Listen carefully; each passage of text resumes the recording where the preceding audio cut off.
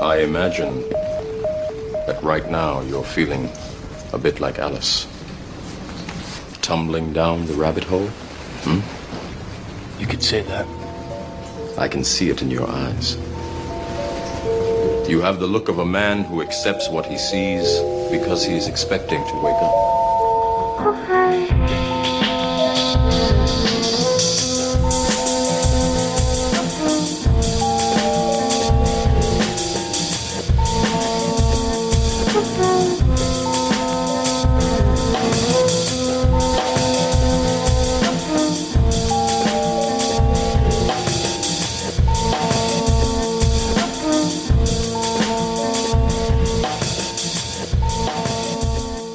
Welcome to Team Rabbit Hole Edition 246 with Bill Klaus and Snore. Join the team as we pass the digital joint and discuss what's going on with Snore and Bill on another Japanese sync heavy date. Welcome and well met once again. Gentlemen, I'm glad we could all make it. This is a very international situation. In Colorado, we got Chicago, we got Japan, and we got Vienna. Sounds like a UN meeting or some kind of Federation of Planets thing. But what we tend to do on these is talk about the episode's numerological reducted card resonance. In this case, 246 goes to 3, which is the Empress. I fully embrace life's rich fecundity. The Empress is everything is possible, allowing abundance into your life, tapping into the creative flow of the universe, starting something nurturing. Raphael, what angel do you have? So this time we got the angel number 60. It is the angel of intellectual reparation belonging to the archangels. This angel helps cure the ills of the spirit and facilitates freedom from persecution, influences fidelity and obedience. The affirmation goes, I honor my inner and outer limits. Qualities include separation, rectification, healing of mental illness, and reparation through awareness. Interesting. So I'm curious if you guys have any syncs up with the Emperor's card and that angel. Maybe not. Any resonances for y'all? For me, the thing that jumped out to me is respecting the inner and outer limits. Certainly a huge theme going on in our country and our world right now. But I think as far as some of the pursuits that we all enjoy and share in the company we keep is respecting the inner limits, just how deep we go inside ourselves. There is a limit to how far that is. So I think a good Empress in your life keeps you from going too far in the inner limits is, I guess, where my head goes. That's what's up, Snore. And I want you to clarify why this is an important date, because I just looked up Hiroshima or something and it said June 1st. So I'm like, wait, what is the date that why is this a Japanese sync heavy day? Remind me. Yeah, this is I'll just bring that up. It's the day that Hiroshima was bombed in 1945 on August 6th. So there's 2 days it was bombed. First in Hiroshima on August the 6th, and then the second was Nagasaki on August the 9th. So this is a massive day in Japan. But it's also, we were talking about that before, it's also kind of syncy because it's Terence McKenna, when he was first working out his Time Wave Zero, he was looking at sort of anchoring points or points of sort of maximal novelty in order to sort of, like I said, anchor the time wave. And so he came up with this date, the bombing of Hiroshima, the first atomic bombing ever in history, as that must be a point of huge novelty. And so he was able to sort of jigger his time wave so it matches up with that date. And he got that idea, apparently, this idea of this big bombing. So according to his own recollection, he got that idea from the 10 Thunders of Finnegan's Wake. So that's, anyways, that's sort of why it's significant for me. It's a significant date outside of all the Terence McKenna Finnegan's Wake weirdness, but that just adds to it, I think. Well, the thread always continues, and I'm not sure. I guess I looked it up on Wikipedia, and it was saying as of June 1st, the population was XYZ. I just saw that and assumed it was the date. But yes, you know history clearly of the area you're in probably better than I do. Hey, quick question. What do you think was a more destructive event? The bombing of Hiroshima or 9/11? Well, I would say Hiroshima, but I don't even think there's an argument. There's not even a debate. I mean, if you're going to try to say we live in apocalyptic times, I don't think you can draw a big enough circle around Hiroshima and say it happened. That's where that's where it happened, right? And I think that just to piggyback off of Znor with the McKenna time wave, if you think of the way that sort of spirals in on itself, I think the two planes hitting the two towers really mirrors the two different bombs dropped, Hiroshima and Nagasaki, right? That echoes throughout time. And so it's funny that happens 11 years before 2012, which is one sunspot cycle, which is a dominant cog in the machinery of the time wave. But I was just mentioning sun cycles about Grant Morrison and his observation of kind of cultural yin-yanging. It's like, oh, punk, cocaine, rock, like ecstasy, nirvana, like, or whatever they were he was positing. I mean, I can't speak for y'all. 9/11 affected me very deeply. Clearly I wasn't in the time-space continuum at that point, as far as I know, in 1945. But yeah, I'd never thought about like the kind of, it doesn't look like a mushroom cloud really in a way, but the whole dust cloud, very similar, and the two planes doing two bombs. In a weird way, it's almost like it's like different levels of initiatory trauma. But I think just the whole concept of shifting people's atoms and, obliterating something is a little, it has more of a existential weight on it. I mean, it's not good that 9/11 happened, but even the whole, is it just a smash and grab for fucking gold? And the whole thing is a little more postmodern and not lighter, but just less dense in terms of just like, it's somehow more understandable, I guess. Whereas with the bomb, it's like, holy shit, that's like, isn't that theoretically how like Greys became aware of us and stuff? They're like, okay, now we gotta start talking to y'all or whatever. I'm not sure. Anyway, you guys could talk. Znor, Raphael, what are your thoughts on this question? So one question I have, of course, the differentiation would be between the material destruction and the potential for trauma created. And I'm not sure if one really is worse off than the other in terms of potential for trauma creation, or how that trauma was milked, let's say. In both cases, with both disasters, let's say, or occurrences, there are great questions, not even going into 9/11 now, but even rather the question, which is not completely answered to me yet, whether at that time it was even technologically possible to have such a kind of a bomb miniaturized and weaponized to that degree that it could even be dropped off from a plane. I don't understand enough about physics and, these atomic bomb sciences, let's say, to be able to determine that. But I've heard these questions asked, which would, if true, of course, raise many, many other questions as to whether maybe something was detonated locally, or also even just last show we mentioned, you see at least on some of these nuclear explanation videos, let's say, and at least in some of those, it totally looks like, stick figures, and how should I say? Like a scenery, basically, literally made out of stick figures, and that's what they show you as an example. Look, the nuclear bomb is so destructive. And then you see these stick figure houses and so on being blown away, and it's like, wow, this is really badly done. So I can't even say how I would evaluate whatever happened there exactly. Also with the whole radioactivity and so on, there's infinite questions, but in terms of which one is worse, I'm not sure if I would be able to determine that. Especially, I don't even know if it's appropriate to compare trauma like that some way. Well, just think about it in a certain media landscape, how the dropping of the bomb echoed globally. I mean, everyone had to have some understanding that a country has a super weapon that can destroy a whole city. A whole city. Like, we take that for granted, that the power of what happened.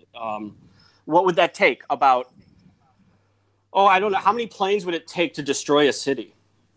Many, many more. Yeah. But what I'm saying is that 9/11 was a global event. Everyone knew who had the worst day on the planet that day. And it was traumatic just to see the bodies, to see the human carnage.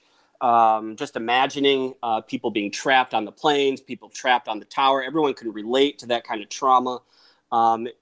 I guess where I'm saying is that the effect of the atomic bomb, what effect did it have on the Japanese people? Look at their culture. And has our culture, are we exhibiting the same cultural shifts that the Japanese have displayed? Are we having less children? Are we having smaller families? Are there more people living alone? I think we are seeing those exact same characteristics that you would normally associate with Japanese metropolitan life. I think that there has to be some consideration for the trigger of that shift to that inner limits that we were talking about. People are way lost in the inner limits of their minds, I think. One great difference. Here's an interesting. Just very briefly, superficially, the one thing that comes to mind in terms of great difference would only be that the reaction of the Japanese, at least officially in terms of militarily, in all the animes, they say they only now have the Japanese Defense Force, at least officially. And America, it more seems they went the other way to go all out and be everywhere after that kind of a crisis. Yeah, I was going to say the other big thing about it was after the 2 atomic blasts, and this is also following the firebombing as well of a bunch of different cities, including Tokyo, which some people say did even more damage, right? But this led to the surrender of the Japanese, and the most significant thing was the emperor coming on to public radio and declaring that he was no longer a god. Yeah, and so this is a death of God incident, which is mind blowing in itself. So you think of the West, and the West had this sort of gradual period of the death of God. Like Nietzsche came out and said it in Zarathustra, but it's not the same announcement on the radio that from the former God himself saying, no, it's not true. I'm not a God. So you can imagine the impact of that. That's fucking huge. Yeah. I mean, that's like the president coming on and saying aliens exist. Yeah, it's like instant nihilism in a way, it destroys a whole environment. Like not only did the city get blown apart, but their psychic environment just completely dissolved. Yeah, your whole foundation of life, ideological, spiritual foundation of everything is gone in an instant. Which, like I said, in the West, there's sort of a gradual movement towards that, but in Japan that happened all at once, which arguably they might be better prepared for, because they also have a background in Buddhism, right? Which did they just retreat back into Buddhism? What filled that void? Probably like the emphasis on emptiness, that it's all empty anyways, right? So God, that's crushing. The void was never there to be filled anyways. It's just the realization that the void exists, like not even the realization. It's like the remembering. Oh yeah, there's a void and everything is empty. Yeah, but I think the heart carries on and connects to that. Like intellectually, you can say, "Oh, the emperor is not God. That environment never existed in the first place." I can forget that and walk away from it, but you still have to walk away from something. That nothing was a something. That I don't know. You see that in Japanese culture. It's Western celebrity, I think, replaced that. If the emperor was God, then you would have a respect for a human figure as the top of the chain. But now that that's gone, you have BTS, right? You have Western style boy bands now. From Japan, filling that void, I think.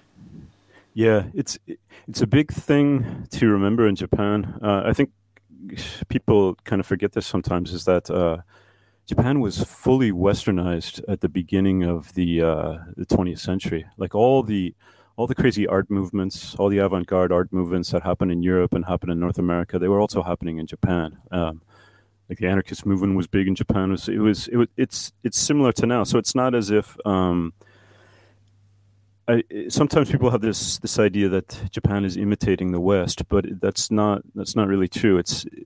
Japan has evolved in the same sort of time frame as the Western avant-garde. So all that stuff was in the past already by the time that came out, and then the American occupation began. It's funny, Znor, because I hear in the background, I think it's cicadas or something, and it reminds me exactly of in Neon Evangelion. I don't know, Raphael, if you caught that sound. Yeah, sure. The sound effect is just about perfect, you know. Yeah, well, they use it a lot in animes. And imagine how I felt when I was in Japan, like 2007 or something, standing at the train station and literally hearing this super loud, and just having watched Neon Genesis a few years ago, and I was like, oh my god, where's the angel attacking? And it's funny. Oh, go ahead, Snur.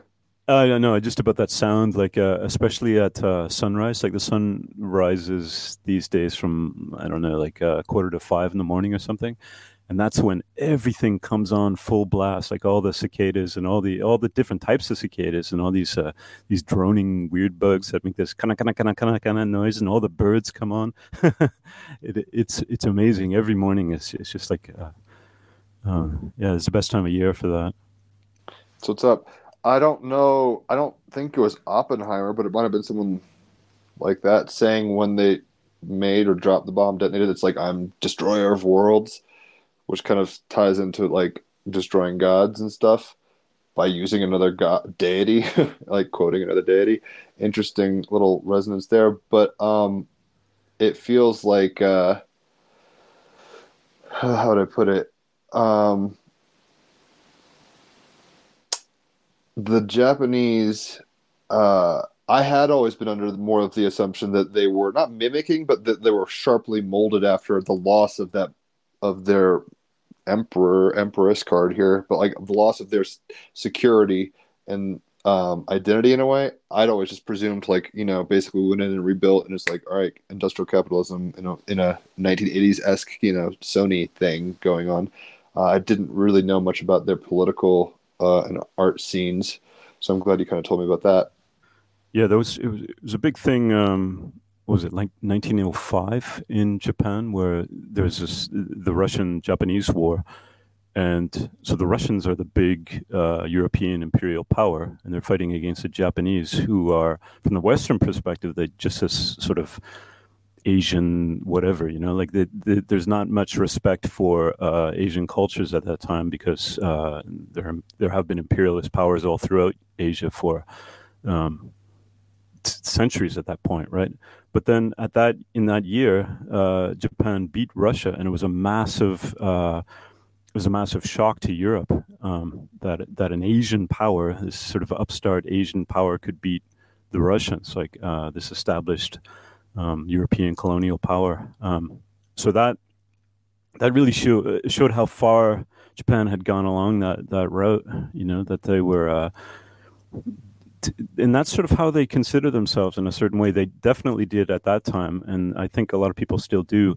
Is they're not so much Asian as European in a certain way. And one other thing that came to mind, and we don't have to keep on talking about the bombs in Japan and stuff, but Land of the Rising Sun, you were saying. I mean, I was in Australia, so at one point I knew that the sunrise was very early, like you're saying, and it doesn't. I mean, I guess the first person to be bombed by 1,000 suns is the Land of the Rising Sun, which is this rising mushroom cloud kind of brightness. It's an interesting date. I have seen, I guess it's like Graveyard of the Fireflies or something like that. Pretty heavy movie depicting the situation at that time. And in a lot of ways, we were talking about this earlier, and I mean, I just had a mushroom trip last night, so I'm kind of in the space still a little, but How much did you take? Oh, not much, just 1.5 grams. I got a chocolate guy who dropped off 2.5 and 1.5 chocolates, and I was like, I haven't done this in a while. popped it. It was actually more. I much prefer LSD at this point. It's way more clear and just kind of controllable, maybe for lack of a better term. But it lasts so long. I love that. It's like, all right, Tom, let's go into the albums. We're gonna listen to the Beatles or whatever, all the Beatles, all of Daft Punk. Anyway, yeah, it was interesting, but something we've been talking about earlier with somebody who was raised in a very liberal Eugene, Oregon kind of scene, very pro-gay, pro-trans, and then has had an identity shift where he was kind of getting canceled for trying to like just be kind of centered about that. Like he's still bisexual, but he's not like hyper flamboyant. Anyway, the point I'm getting at that was like, it's very easy to intellectually kind of spout off from a Stoic Buddhist perspective or whatever, where it's like everything is, we ask for these lessons, right, or whatever. So it's like the karma that we're living through and dealing with is not just random and chaotic. I'm wondering what your guys' perspective in terms of the causal necessity of dropping the bombs was, because for a long time I was, as an American, I'm like, they were going to fucking attack us with forks. So it's in my mind, I was just like, this is going to be a perpetual thing, but it seems a little extreme ultimately. But it happened, and it also, I mean, in a way, it opened up a new era. I mean, economically and everything. I'm kind of rambling, but I'm just kind of curious what you guys think in terms of. I mean, it's a heavy question. The causal necessity, like, not that did they deserve it. It's not quite like that, because in a sense, America, from a very Islamic perspective and other perspectives, was like getting checked for being hyper liberal or something like that. It's like the American horror thing was the whole defense of the Bin Laden argument, even though he's a CIA dude, whatever, we can go down those rabbit holes if you want. But the idea here is like America deserved that. And in a sense, one could see it as a turning point, I guess, in maybe how we processed our place in the world and freedoms and stuff like that. There's a lot to it. Anyway, anything you guys want to say about that? And we don't have to dwell on this the whole episode, obviously. And I'm kind of curious what the 10 Thunders are, if you can remind us, Znor. Well, the 10 Thunders in Finnegan's Wake are just 10 words, and they're each of them are words of 100 letters. So there are 9 of those with 100 letter words, and then the 10th one has 101 letters, and then they just periodically appear all throughout Finnegan's Wake, and they're associated with the change of a cycle or something. The change of a cycle, and the cycle could be whatever cycle. It could be like a cycle in the day, or a cycle in the month, or a cycle in the year, or even like bigger processional cycles or whatever. But they're also, because the whole Finnegan's Wake is a dream, it's potentially that the dreamer, whoever that is in Finnegan's Wake, is dreaming, and he hears thunder in the background that's seeping into his dream. Inception style. It's like, oh shit. We'll level down, but I hear it. McLuhan had an interesting take on the 10 Thunders, where he thought that they indicated a sort of technological progression of the media, which maybe Bill wants to get into. Well, yeah, I mean, it's like the growing pains of technology opening up the noosphere, right? Cyberspace. It's any intelligent life form that graduates to tools eventually will unlock these huge shifts in media, right? And these media change our sense ratios. They change what it means to be human. So that thunder represents that chaos when humans are undergoing intellectual shaping by something that they created, much like how a baby, people say, oh, I didn't know who I was until I had my child, and my child centered me, right? The extension of themselves outside their body changes their whole being, their whole perception of life. So these thunders happen, like when man discovered fire, that's thunder. Think about if you controlled fire, I mean, lots of chaos. And as this media and the extension of man continues, you go, radio was huge. Telephone was huge. TV was huge. But this 101st thunder, there's a subtle, I think a subtle pun in there. And if you have 100, you have a chemical code, right, of 3 molecules, and it would be HO2, right? The line being H and the zeros being O, so you have 2 O's, so HO2. But the 101 letter thunder word is H2O, water. So the final thunder brings the water. Finally, the rain finally emerges out of that 101, and that's really the understanding of what you're reading in Finnegan's Wake. It's it seems like a lot of liberty to make that leap, but to me, it just seems as true as anything else in that book. I was gonna say you got license on that text. I have a copy. I haven't read it still. I don't know if Raphael ever has, but Finnegan's Wake is I have not. a very open to interpretation kind of text. So I'm I just don't looking think at those you're particular pushing words, and I was wondering. I was like, oh, what kind of English word could have 100 letters? But it's more like ba dal.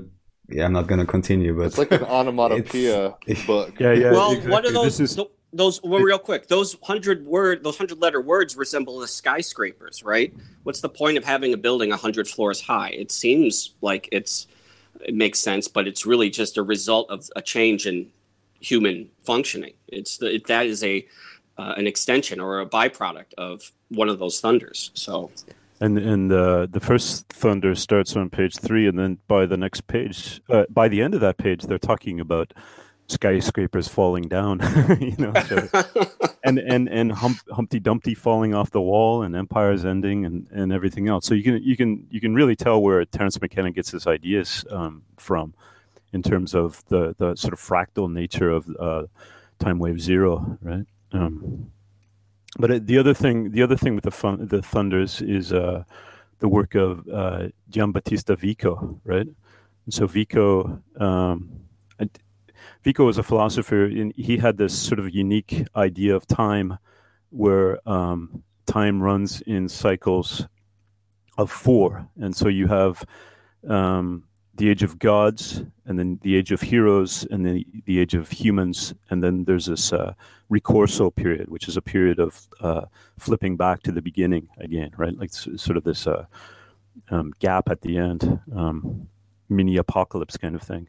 And so Vico believed that at the beginning, in the age of the divine age, how humans learned to have language originally was through thunder. And so they believed that this blast of thunder in the sky was God or the gods trying to communicate with us. And then we as humans tried to imitate these sounds that we heard through the thunder. So Joyce is playing with that idea and using these 10 thunders to represent the turning of these ages. And then he structures his whole book according to Vico's 4 ages. So you have you have 17 chapters, I guess, in Finnegan's Wake, and they're broken down into 4 different parts, four parts of 4 chapters, basically. And then you have the return in the 17th chapter, and it goes back to the beginning. So I know you guys are both into Twin Peaks, and you just said The Return, which has the bomb scene in The Return of Twin Peaks. And I don't know, Raphael, I don't think you've seen the original or The Return, but in the 25-year later sequel, which actually was kind of alluded to, it's like, we'll be back in 25 years, and then they actually did it, kind of thing. Like, so it's temporally accurate in terms of production, I guess, and release. There's an episode that's actually very artistically done in terms of cinematography with basically ground zero of Hiroshima. Or maybe it was White Sands or whatever, but it was like nuclear bombs. It wasn't Hiroshima. I think it was just like the test. And that, in I think Lynch's estimation, is kind of when an epoch ended. It's like the Innocence ended and rock and roll is that little frog thing coming out through the radio and all that shit. So I know Raphael has no clue what I'm talking about, but do you guys have any comments about how between Lynch and The Return and anything like the bomb and all that? McLuhan once said something about the light bulb. He said that to the light bulb manufacturers, you sell pure information. And it takes a little while to grasp what he's saying, is that what is information? It sheds light on an unknown subject, right? And the light bulb works for anybody. It has no prejudices. It's pure information. It's not political. It's just a product that no one really can argue or get upset about because of the purity of it. I think the atomic bomb is pure media in the sense that it is the ultimate extension of the human being. It's the ability to make a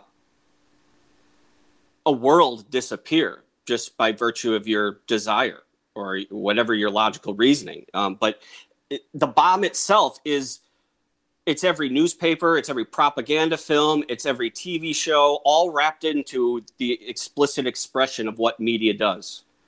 And so I think, especially if you've watched that 4-hour YouTube video where the guy breaks down Twin Peaks: The Return, which is brilliant. I have not. I should watch it.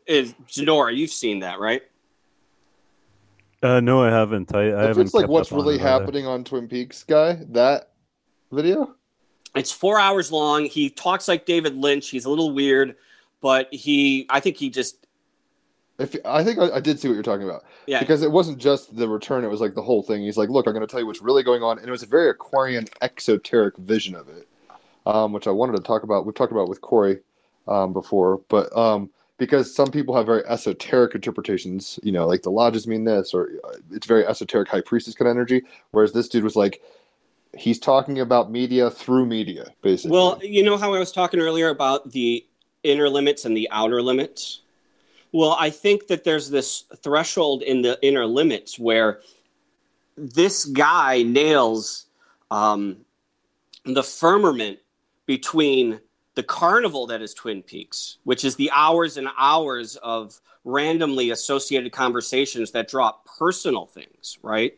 It's the effect of the art. But there's this firmament between everyone's imagination, collective imagination, and the objective type of art that Lynch is making is that everything is structural and architecturally correct in what he's producing because he doesn't censor any part of his vision. It's pure vision. It's pure architecture of David Lynch, right? Taking in his entire world. And I think that what Lynch's statement is, I think that guy nails it. I think he hits that fine line of where the inner limits intersect and become solid again. And I guess, that's the deep waters of conspiracy. Everyone will say, look at these 20 conspiracies that turned out to be true. Okay, great. But look at the 20 million that didn't. And those 20 million theories that don't amount to anything is across that firmament in the inner limits. I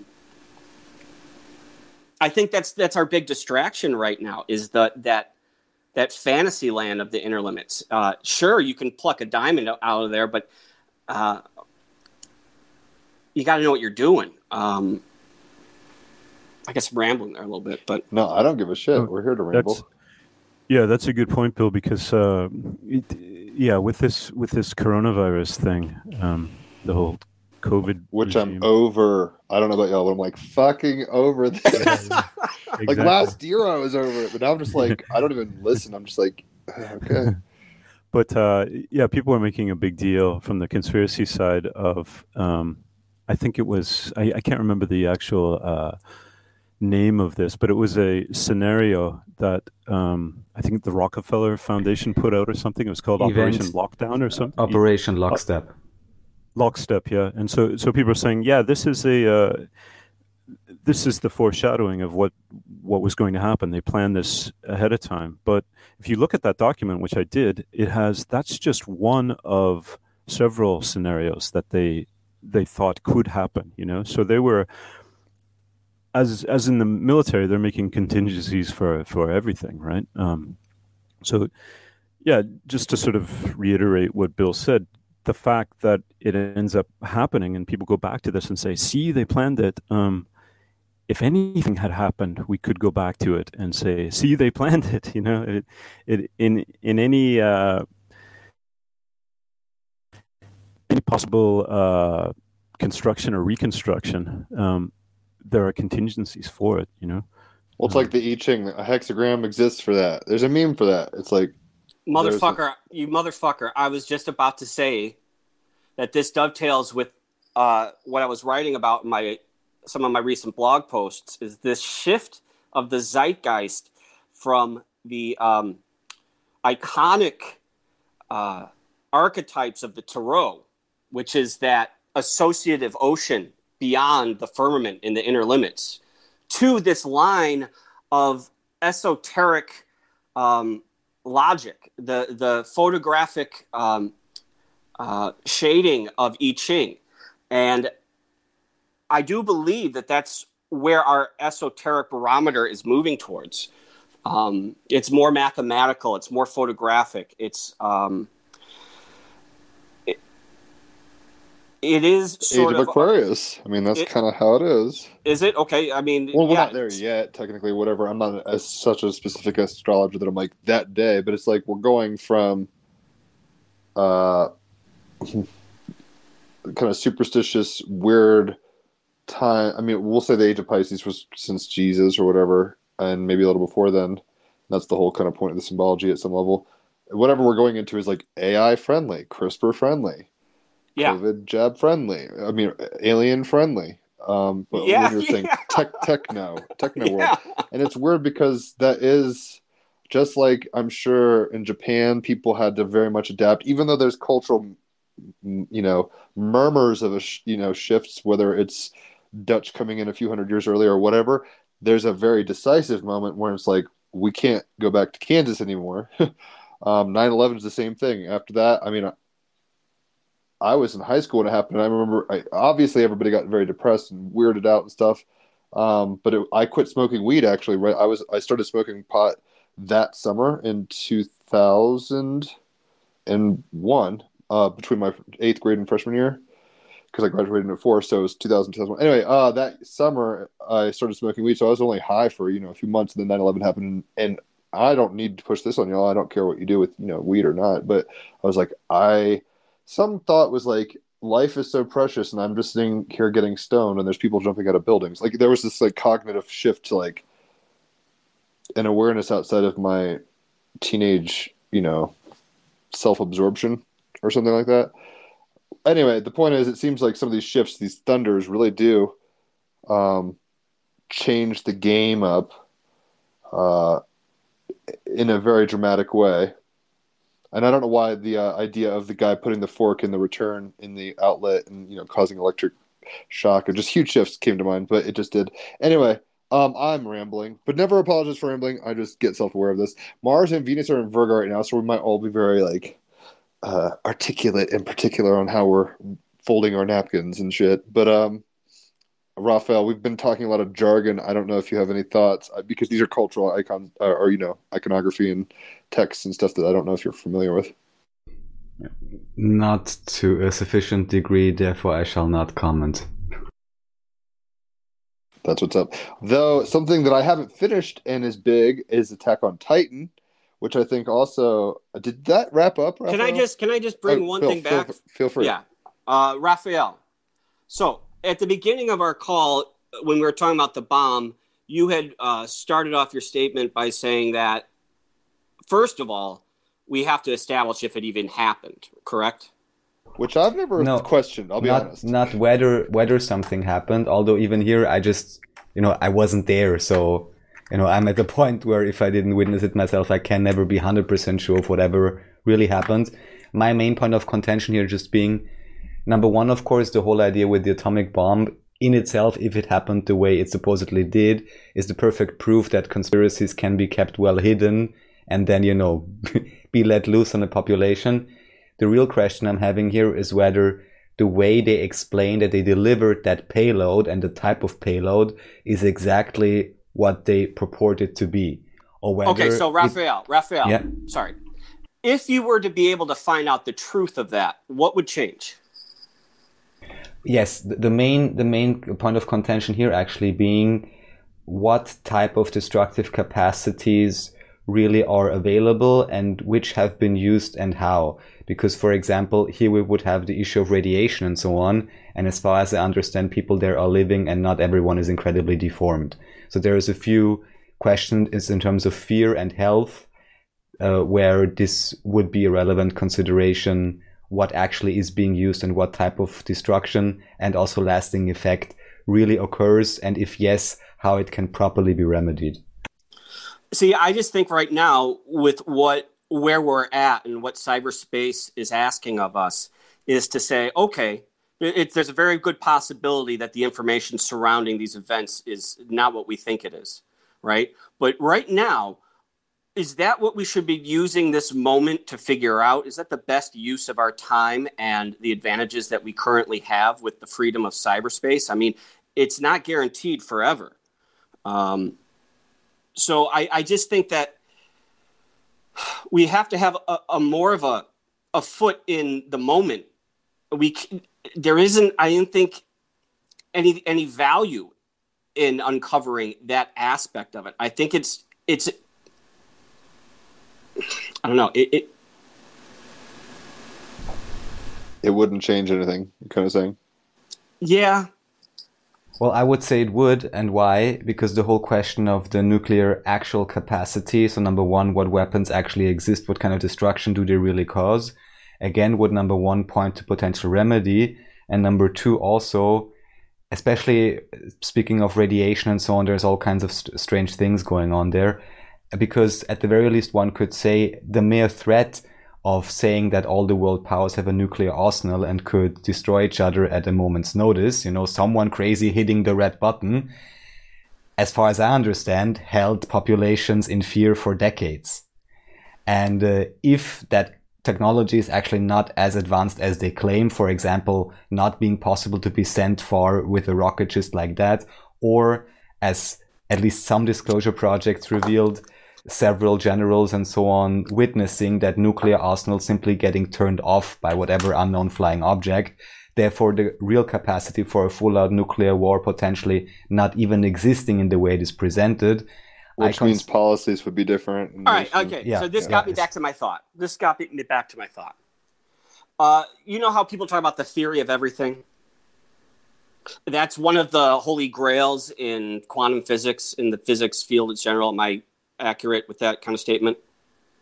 Yeah, there should be one unifying equation that makes the elegance of it all make sense or whatever. Yeah, perfect. Okay. Read the sheet music. There it is. Now, here's the funny thing about the theory of everything, because that posits that there's one singularity. It's true for everybody. Everyone would have to adopt that theory, right? That's the whole point of it. But the fact of the matter is that the conspiracy theory of everything that we developed on our own, they're basically identical to a theory of everything. You know what I'm saying? The real thing, if it exists, the theory of everything, would be objective and we'd be talking about it now as an object. But we kind of live in our own individual conspiracy theories of everything. And it's so tempting because it's identical to the theory of everything. And I think I see what you're saying. Yeah, so there's a firmament between the actual thing, the theory of everything, and our conspiracy theories of everything. And I think for me, it's a very PKD exercise is to think of what would be the worst conspiracy theory of everything, and then say, well, that can't be it because I couldn't know what the real one is, and then you can transcend it. So my conspiracy theory of everything involving the nuclear bomb is this, is that Nazi Germany had developed this technology, and they knew that they couldn't control the planet in the way that they wanted to if they had the nuclear bomb, if they used the nuclear bomb. So the whole end of World War II, I think, this is my conspiracy theory of everything, Germans obviously didn't lose. The main brain trust, the main people escaped out. Like Hydra, they went under. And America was a shadow country for the Nazis. They used the technology to make America bomb Japan, which Japan knew they were going to do. And then they used the nuclear technology as that stopgap to run the world and change it into this one world order, singularity, TV, cyberspace thing, right? So that's my conspiracy theory of everything. I can look at that and say, and obviously I didn't do as good a job of explaining it as I can do in my head, when I'm daydreaming. But I can say, okay, that can be true. But what could I do about that? I don't think I could do a damn thing about it. And then I just transcend it and I move on. And I think, okay. No, I was just going to say, back to the wake again. I'm just talking about it so much because I'm reading it again. But we've got to remember that. Why am I not surprised? It's good though. The atomic bomb happens in Finnegan's Wake, right? It happens in the 3rd chapter of the 2nd book in Finnegan's Wake, and there's an actual atomic bomb blast. This guy Buckley shoots the Russian general, and that leads to, at the stroke of midnight, this atomic blast, and it's called this blows people away about Joyce because, of course, he only published this in 1939, and the bomb nobody knew about the bomb publicly until 1945, right? But he talks about this right in the book. So he says the abnihilation of the atom, which is a pun. It's a pun phrase. So it means the annihilation of the atom, which is the atomic bomb, but it's also the abnihilation of the atom, and the atom is the word, like etymology, and then abnihil means from nothing. So you have at the same time the destruction of everything, the annihilation of the atom, and then the word coming from nothing, right? And which is biblical, that. So at the same time, creation and destruction happening simultaneously. So in terms of conspiracy theory, that's the biggest thing I can think of, And so it's funny because you were saying the destruction and creation. I mean, the Emperor's card. It's like to have a baby, which I'm not saying the Emperor's card has to have a baby, but it seems fecundity implies fertility and exercising that ability. It's the placenta is how to put it. The mother is dying in a way, giving life to the baby, and then when the baby leaves, it's like, okay, I'm on my own. One real quick thing I'll say, and I'll shut the fuck up because I didn't mean to interrupt you, Znor. I'm good at that, Gemini life. What you were talking about, Bill, with the theories, conspiracy theories, filling in the gaps epistemologically. It reminds me a lot of kintsugi, right? This Japanese golden art filament. Or, it's like, I got a cracked pot, you fill it with the gold, huzzah, now it's a beautiful, ornate memory of imperfection, or whatever they're philosophically going for with that. It seems everybody's kind of filling in the gaps with their epistemological gaps, and that's just, that's not even a conspiracy theorist issue, that's a human issue. It's like, the gap between Adam and God, we got to fucking bridge that somehow, and we try.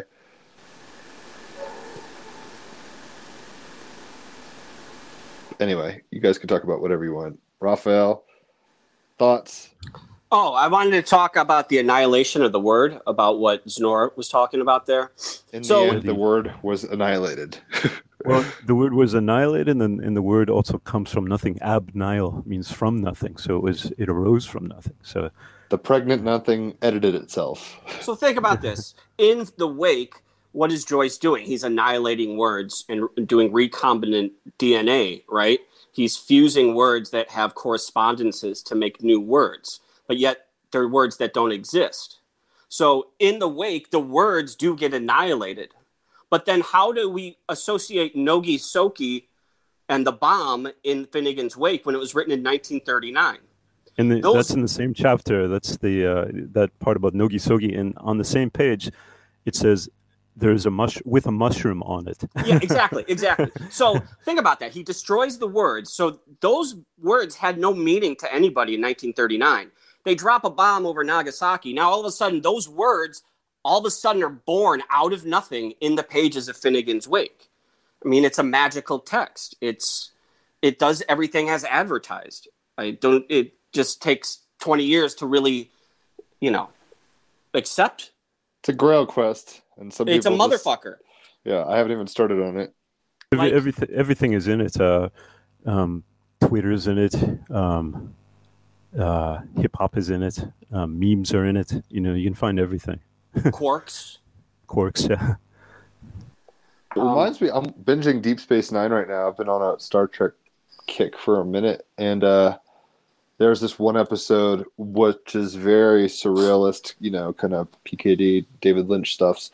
I think it's like Far Beyond the Stars is what it's called or something. But basically, it's like, you know, they're on the station, they're in space, and basically Cisco, the captain, starts having these weird flashes between synaptic. The doctor's even like his neural pathways are fucked up, but he's flashing back to 1950s, right around the same time, San Francisco, and basically he's a writer, and like in a pulp fiction comic book group or whatever, and they're kind of like, here's an image, ab nihilo, right? Here's an image, no words, create a story. And so one picture is like this, big-breasted woman with a mantid being, and it's like some guy's like, I'll write about that. And then Deep Space Nine, like an image of the actual colony or whatever the fuck it is, space station. And Cisco, his character back in the past or whatever, America's, because they're in 2200 or whatever the fuck it is, 23rd century. And he's like, I'll write about that, but he doesn't know why. And even later on, he's in a psychic cell, like writing on the walls, and it's like the story, writing the story. Basically, it's like, who's telling from? Are we a character of the story of his imagination? Not we, us, but like the Deep Space Nine people. It's like, are we inhabiting the imagination? I don't know why I'm telling you this, but it sounds like maybe there's some kind of high watermark in a form of technology that maybe was right around when Finnegan's Wake happened, where it's like, this is about as fast as horse and buggy's going to go or whatever. And it's like, right after this, we're going to go to engines, but this is like the peak of horse and buggy action. And not to say we're past written word. I don't think we are, but it's definitely shifted, even with emojis and stuff. It's almost hieroglyphic now and all this slang. But anyway, I'm rambling.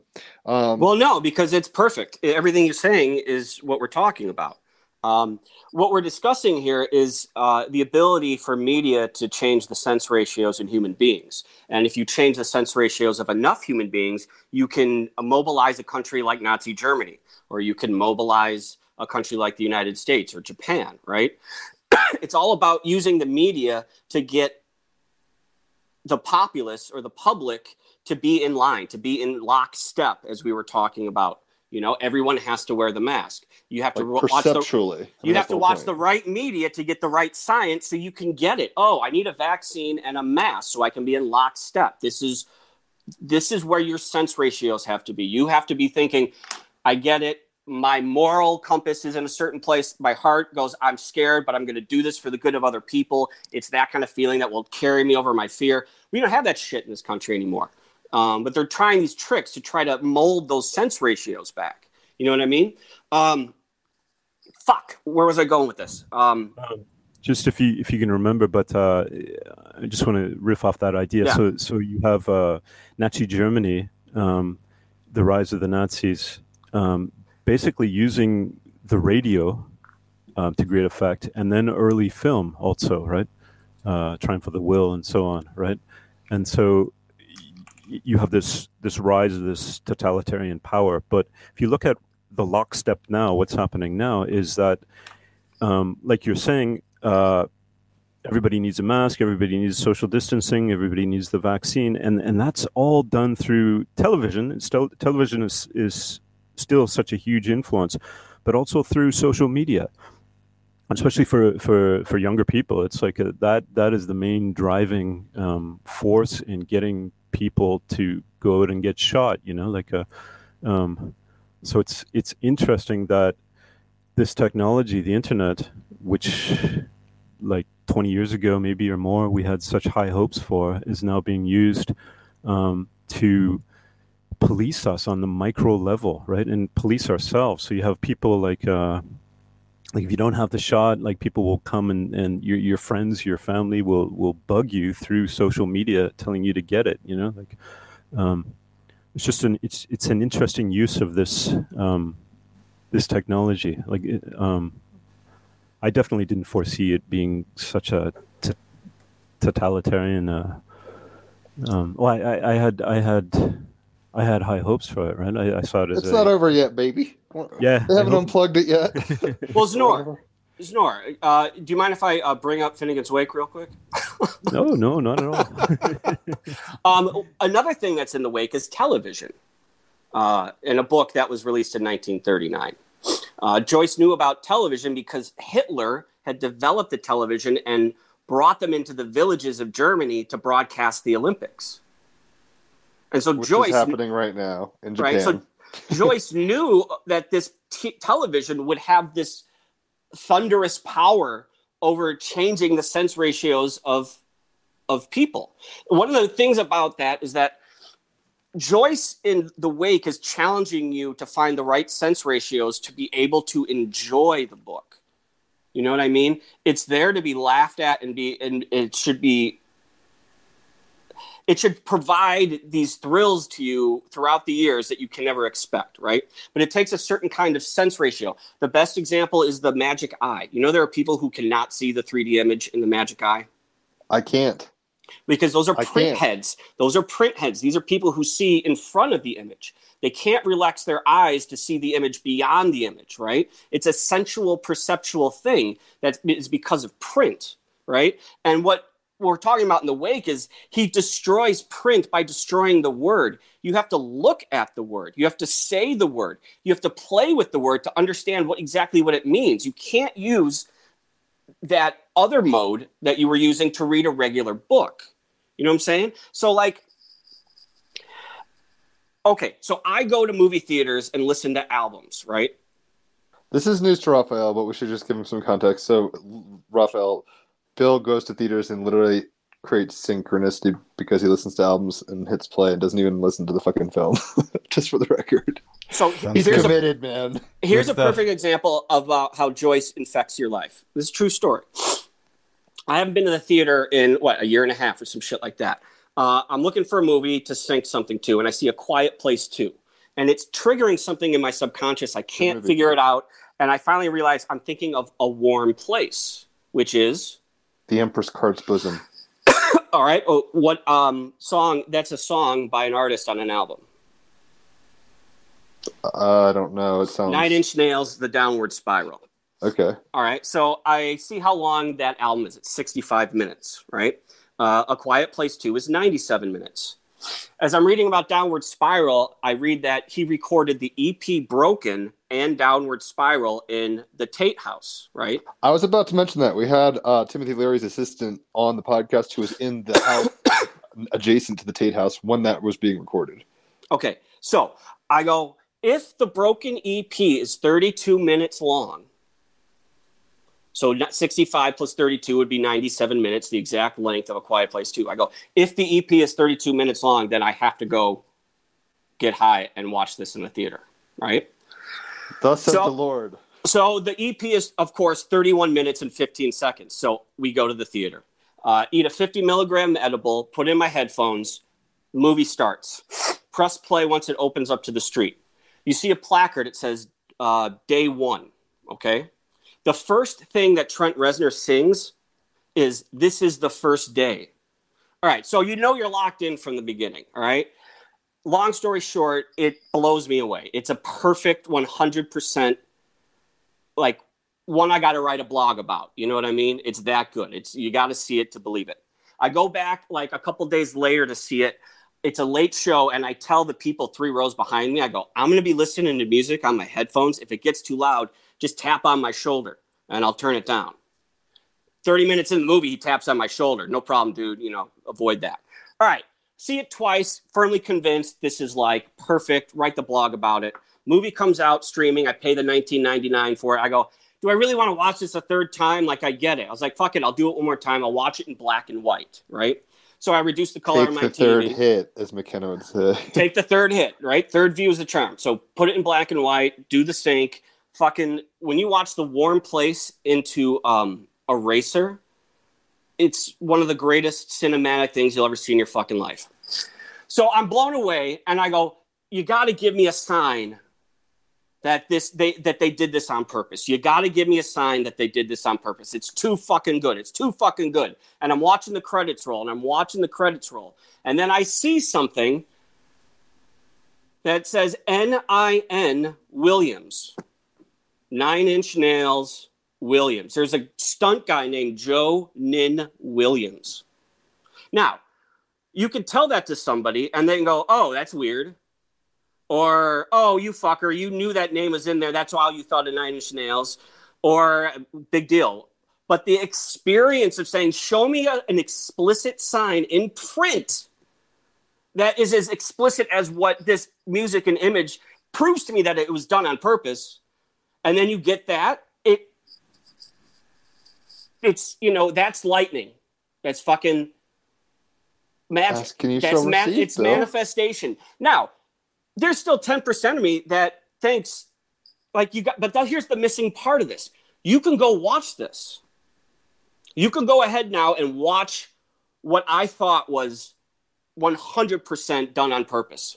And you might leave after that 97 minutes agreeing with me.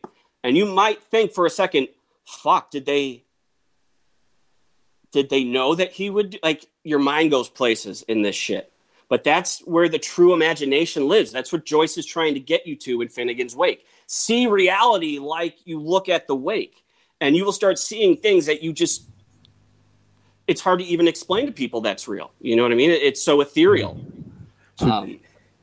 Yeah, and then that goes into like, the entire nature of reality, right? Like that stuff happens not all the time. If it happened all the time, we'd get used to it, and it wouldn't be a big deal. So the fact that it only happens occasionally is what makes it so striking, right? But it does happen occasionally, and so what does that mean? You know, what does that mean? What does that say about reality? And it really starts. It really starts to resemble a dream, you know, like it resembles in the same way when you're dreaming, you come up with all these different meanings and connections that shouldn't be there. And when that stuff starts to happen, these synchronicities start to happen in your life, it's like it knocks the wind out of any sort of materialist viewpoint of things, you know? And so, and if that's the case, what does that mean? You know, what does that mean for all of you reality? guys are way more initiated by the high mind or whatever than you think. Whenever I hear stories like that, because I think the profundity of synchronistic experiences and resonance and stuff is really hard to articulate. It's easier with a group of people who are kind of on the wave. But I guess in a weird way, I mean, this isn't to deflate it, but it's like, I think it is always happening, and for some reason we've fallen into ignorance, kind of like Jodorowsky's Holy Mountain, and it's like, we have forgotten that it's all one thing just churning on itself. Even in the Return, it's not exact, but like the transcendental meditative kind of ocean of oneness that's happening in that, not alternate universe, but whatever's going on with the fish tank. And do you float? Like sensory deprivation? Yeah. I have yet to do that. What? Why not? I'm in the middle of nowhere, Colorado, without a car and working 5 days a week. And Bill, I've been floating in the Pacific, and it's basically the same thing. You know, I've been in a sensory deprivation tank before, but it's in the middle of the ocean. It's the same. Well, not in the middle of the ocean, but right in the water. It's the same thing. You know, you just float up, and your ears are sort of bobbing up and down out of the surface, and so that's and then you just close your eyes and let your body float, and it's just it's amazing. I've been hitting the flotation tanks and the Samadhi tank, you know, just How's classic, pitch black, but because it's so amazing, like there's this veil that has dissolved that people younger don't. Well, no, most people respect it, but like. The fact that pot's legal and I can go downtown and buy pot in downtown and then go to the floaty tank and eat an edible and it's not a big deal. I'm not committing a crime. You know what I mean? Like that's a huge psychic progress. Well, it's just a huge psychic veil that if you never wanted to eat edibles at the floaty tank, but were too paranoid because you didn't know if you'd freak out. You know what I mean? Those are real fucking landmines you can step on when you fucking do shit like this. But anyways, I'm just like, I went last time for 2 hours and I never wanted to, like, when it ended, I was a little bit sad. It was lucid dreaming on a water. It was, and I've been doing it for 25 years off and on, you know what I mean? But I just have advanced with my relationship with the plant and the environment and myself and everything. And it's just, I hope you get a chance to fucking hit that shit because it's, I'd almost rather do it on acid. It's like a salvia. It's like the salvia flash. If instead of, I'm one of the people who can't react to salvia. It seems it's in where a salvia flash takes you to like, you know, Han Solo in Empire when he's in that fucking carbon freeze. You know what I mean? This I've heard takes tale. breaking through on flotation for me is like a salvia flash, but it's, you know, like a cloud of titties or cotton candy, or like almost like heroin. It's just an ocean of bliss. It's like floating in space, and you cannot sense that there's any water or that you're on your back. I mean, you just become one with infinite bliss. And is it pot driven? Sure. I don't give a fuck. You know, you go to the Super Bowl, you drink a 12-pack, and that's transcendent too. But it's just amazing that that's completely legal and available. It's gotta get on that shit. Yeah, I just had I had COVID, or what I thought was COVID, in March for 2 weeks. That sucked shit. And then I applied to music school in Denver, CU Denver, and I got Right on. I Nice. may or may not go. I don't know. I'm working. I keep postponing it. But the point is, You I gotta was like, go. oh, maybe. I don't want to be in Denver. I'm in the middle of nowhere, and it's like nice. Did you want to be in music school? I don't know if I need to. That's another topic. But I mean, it's like, is it going to actually... You wouldn't have to live right in Denver. There's a lot of nice places right around there. It's about connections, dude. You want to be in a place with like-minded people so you can make connections. That's it. True. That's true. I'm socking away the money here, so I'm stoked on this. I'll probably be here till Thursday anyway. But the point, I guess I was getting at, what was I even talking about? Jesus Christ, I forgot. Oh, we yeah, just, I had we just COVID. dadded up on you. Yeah, I was like, hold on. I feel like I just got, like, anyway, I drank some booze, which I hadn't done, and then I was lit enough. I wasn't, like, drunk, but I was, like, half a bottle wine deep kind of thing, and I was like, I'm going to get weed. So I got weed. Point is, I smoked weed for, like, 3 months. I'm not even against it. That's what I kind of was saying. Raphael's smoking right now. You're ripping it. I think it's great in a weird way. Having not tripped for a year and then doing acid recently and mushrooms, it feels like there's just graduations of media, and these are calibrators of sensory experience, and it doesn't demean what weed is, because I think, as you're saying, there's keys to ascension or whatever through this, but in some weird way, my karma with the thing at the moment is such that I can't responsibly use. Like, I'm just like, I just disappear. It's weird. The intensity of tripping is such that I respect it. I'm like, I can't function if I trip all the time, so I've got to, like, make it more sacramental. Whereas weed is like, Whoever said you should trip all the time? What the fuck? no, and I used to trip once a week that's how I got into Sync Book, when I was on acid once a week. Oh, fuck. How long did you do that? I mean, I've done that for a month or two at times. Yeah. But my God, Yeah. just talk about keeping the aperture open and the afterglow. That's why I got into astrology, Sync Book, a whole lot of stuff. I mean, even Raphael, I met him when I was on acid. He was reading a DMT report and hit me up while I was tripping, and I'm like, oh my God, what the fuck?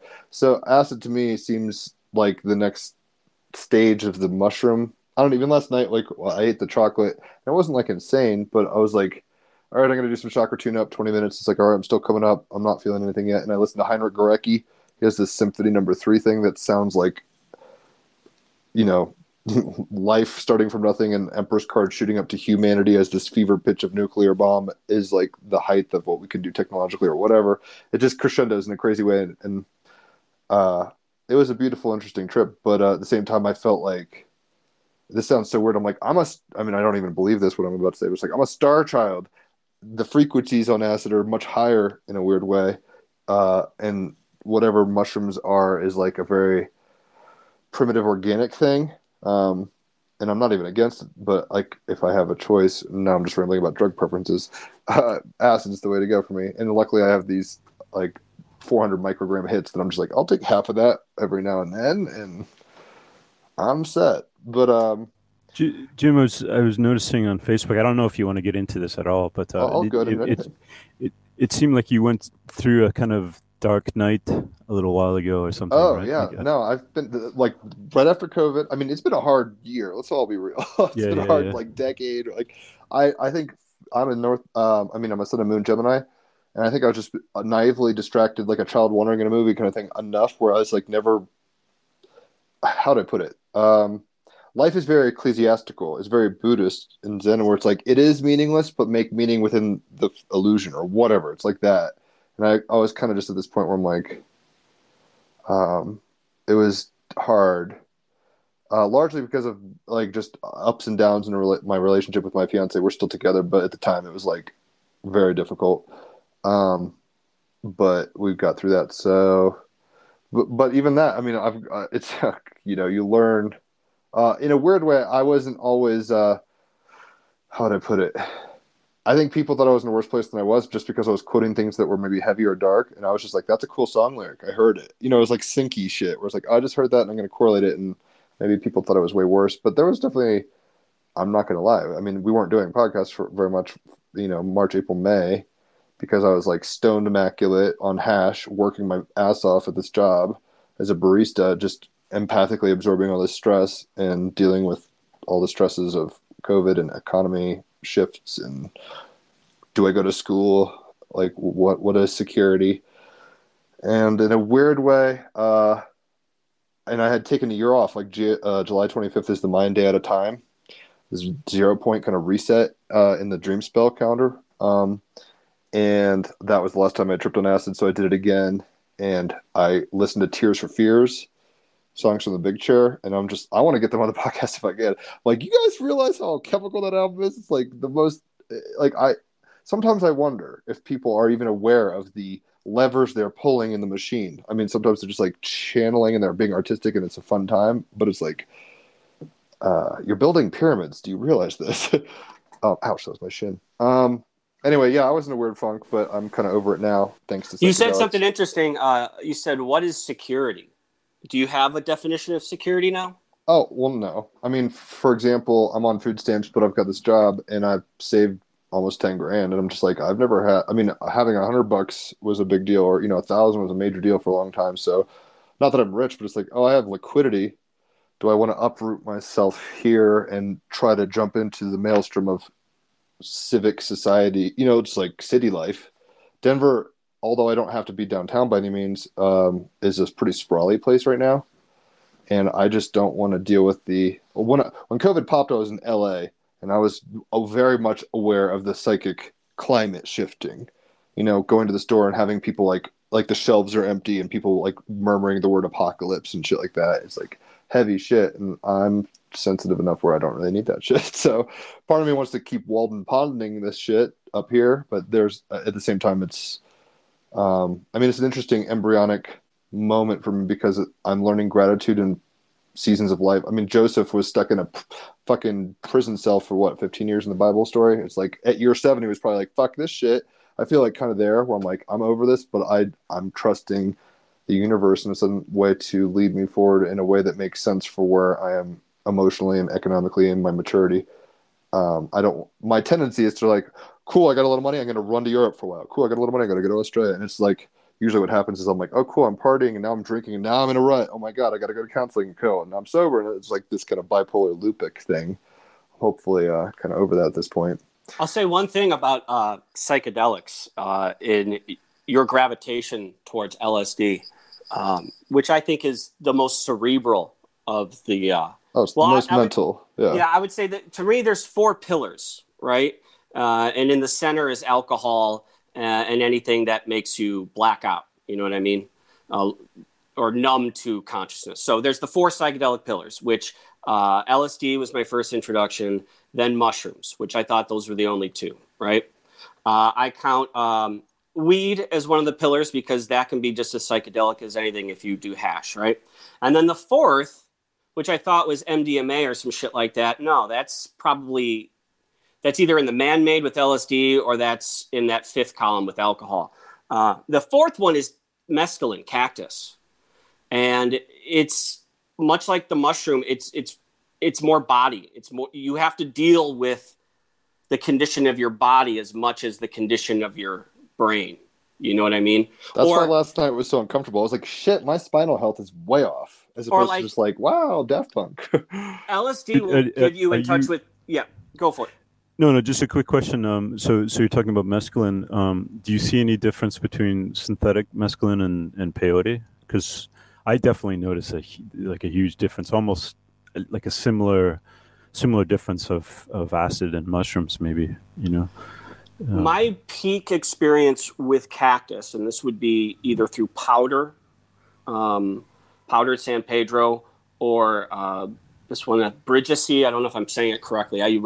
Some people would send me cuttings through the mail, and you chop it up, and then you reduce it to a tar.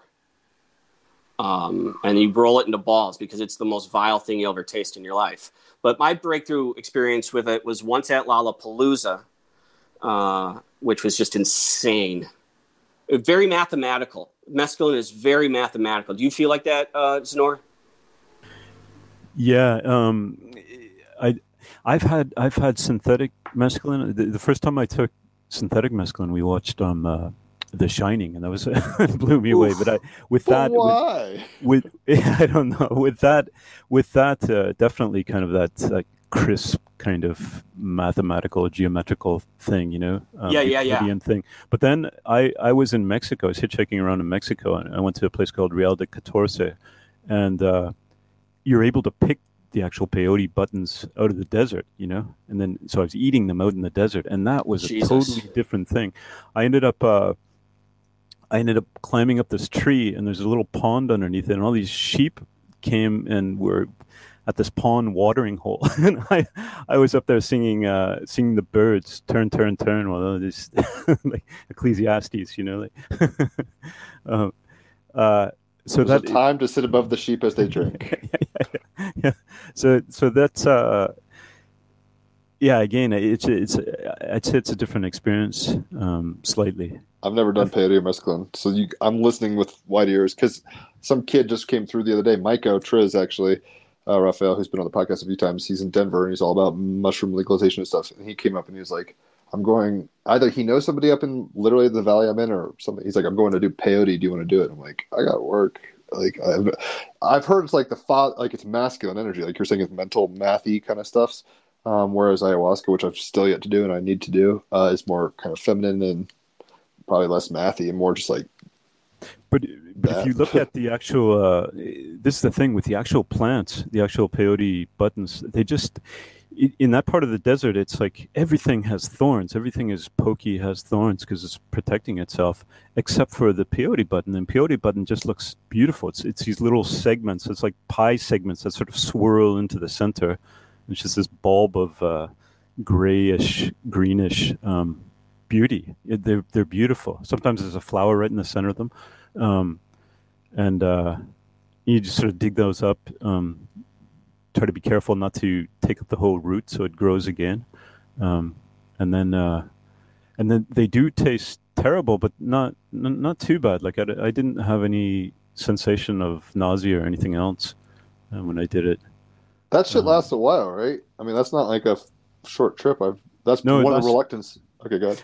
Lasts for a while. Like, yeah, exactly. What I thought that trip was not. It's completely unlike even acid or mushrooms or something. I just felt that this is reality. This is how my senses should be acting all the time. So it's absolute clarity. That's how I felt. Exactly. Like I wasn't hallucinating or seeing anything. It was just like just my hearing, my sight, my sense of touch, and my smelling. Everything is just enhanced.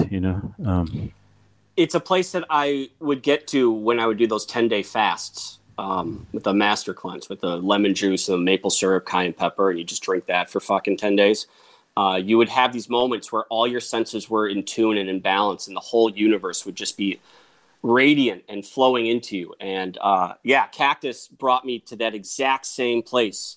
And it was like I could eat, like it was the only psychedelic where I'd want to eat or drink on it because I'd just like I normally would, but I would just want to experience it in its full potential. You know what I mean? Whereas mushrooms, I don't want food. I don't want to ingest anything. Acid, I'm not thinking about food. You know what I mean? But this was just balance and clarity and mathematical precision. And it was... yes. Whew.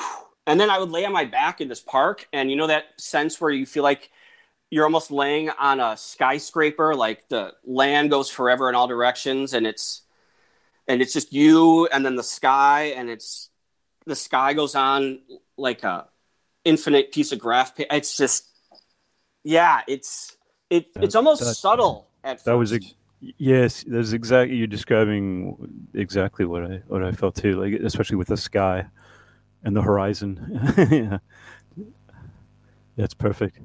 It seems these are I mean, I'm looking. I'm not like psychonaut hardcore right now. I'm more like, I will do this responsibly, surprisingly. But it seems like what you were saying with Marshall McLuhan, the apertures of perception being shifted. I mean, that isn't that. It seems like that's the why of these things. They are little monoliths that if you touch them, you will see the machine a little differently or the dream a little differently. Is there anything that you guys? I mean, sensory deprivation tank sober might be similar, but is there anything? My fiance's a Virgo, so I'm only asking from this kind of perspective. But is there anything you do sans psychedelic that even approximates these kind of realms of perception? Long walks. Yeah. Walk for 15 miles through residential, through city, and just eventually you'll just let go. And with the phones, you can just say, beam me up, Scotty. You can just go in one direction and then get a $20 Uber home. I mean, it's fucking genius. But yeah, that's the only way to go. Music, long walks, just you and your thoughts, picking up. That's something I find. Shit. Music is like a tethering point for me, because if I don't have it, I was kind of walking around and chilling out without music. And I don't know about y'all, but it's like I get way too. I mean, I do have Mars and Mercury conjunct in 12th house, opposite Neptune, so it's like I can get very distracted and disappear very quickly into whatever's going on. Whereas the music becomes the object. It's almost the temple in which the space is holding. Well, it's acoustic space. You're bubbling yourself into an environment. And that's like what's that like new agey like Merkaba, you know what I mean? That you travel in and shit. That's what it is. Fucking A. It's like a mantra, but you don't have to say it. Someone says it for you. But I would encourage you to do like a 6-hour walk and just leave the headphones at home, and you'll get there. Like you'll break that thing that makes you wedded to the earbuds. You know what I mean? And you will. Trust me, it's there. It's like when I was telling you, let me put it this way. It's like when I was telling you about the movie, the whole story I said about Joe Nin Williams and A Quiet Place and Nine Inch Nails and shit. People will hear that story and go, I get it, and I see what that means. But who's going to actually watch the fucking movie? Who's going to take the 97 minutes? Because the story is, you don't have the whole story because you haven't watched the fucking film. You know what I mean? And, that's really the failure of the chaos magic era, is that people don't know how to put in work anymore. I don't think they don't know how. The instant gratification thing is destroying. It has its downsides. It's destroying a lot of balance right now. Because like I write about these things. I don't tell you what I see, and I don't clip videos of it, but you're just telling you there's fucking a gold mine because I'll say this. I think that the movie album sync, it forces your mind to go to that place where you were talking about the picture with no words, or like a Rorschach test. The album movie sync forces you to use that natural part of your mind that you used to have as a kid, and allows you to see your environment from an ordered sense ratio. You break that print, that black and white iron prison of print. You know what I mean? So you can see that magic eye 3D image that's all around you. And but I just don't. People they leapfrog around lazy too or much. afraid. It's sheer laziness. They're the motivators. The other thing I've been doing more and more these days. I've been doing this for years and years, but these days, kind of intentionally, is just doing what Kerouac called sketching. It's a type of poetry that he kind of identified himself, and it's just like anywhere you find yourself, inside, outside, sketch the environment and your interaction with the environment, physical interaction and mental interaction with your environment, sketch it out in poetry, in lines, in like free a sonar verse. ping, but instead of images, you get words. Yeah, and so you end up just writing anything, like what you see, the slant of light coming through your window, any sort of the grain and wood. I'm just looking around my room, like the computer screen light coming off of that, whatever you want, and write it down, and you will get into a psychedelic space just focusing on that stuff, Reminds me of in Waking Life, the holy moment or whatever, where it's like if you really kind of just let things be what they are, our interpretive lens is actually, we're all very, let's put it this way, like Paris or haystacks look a certain way, but because of the perceptual filter that is a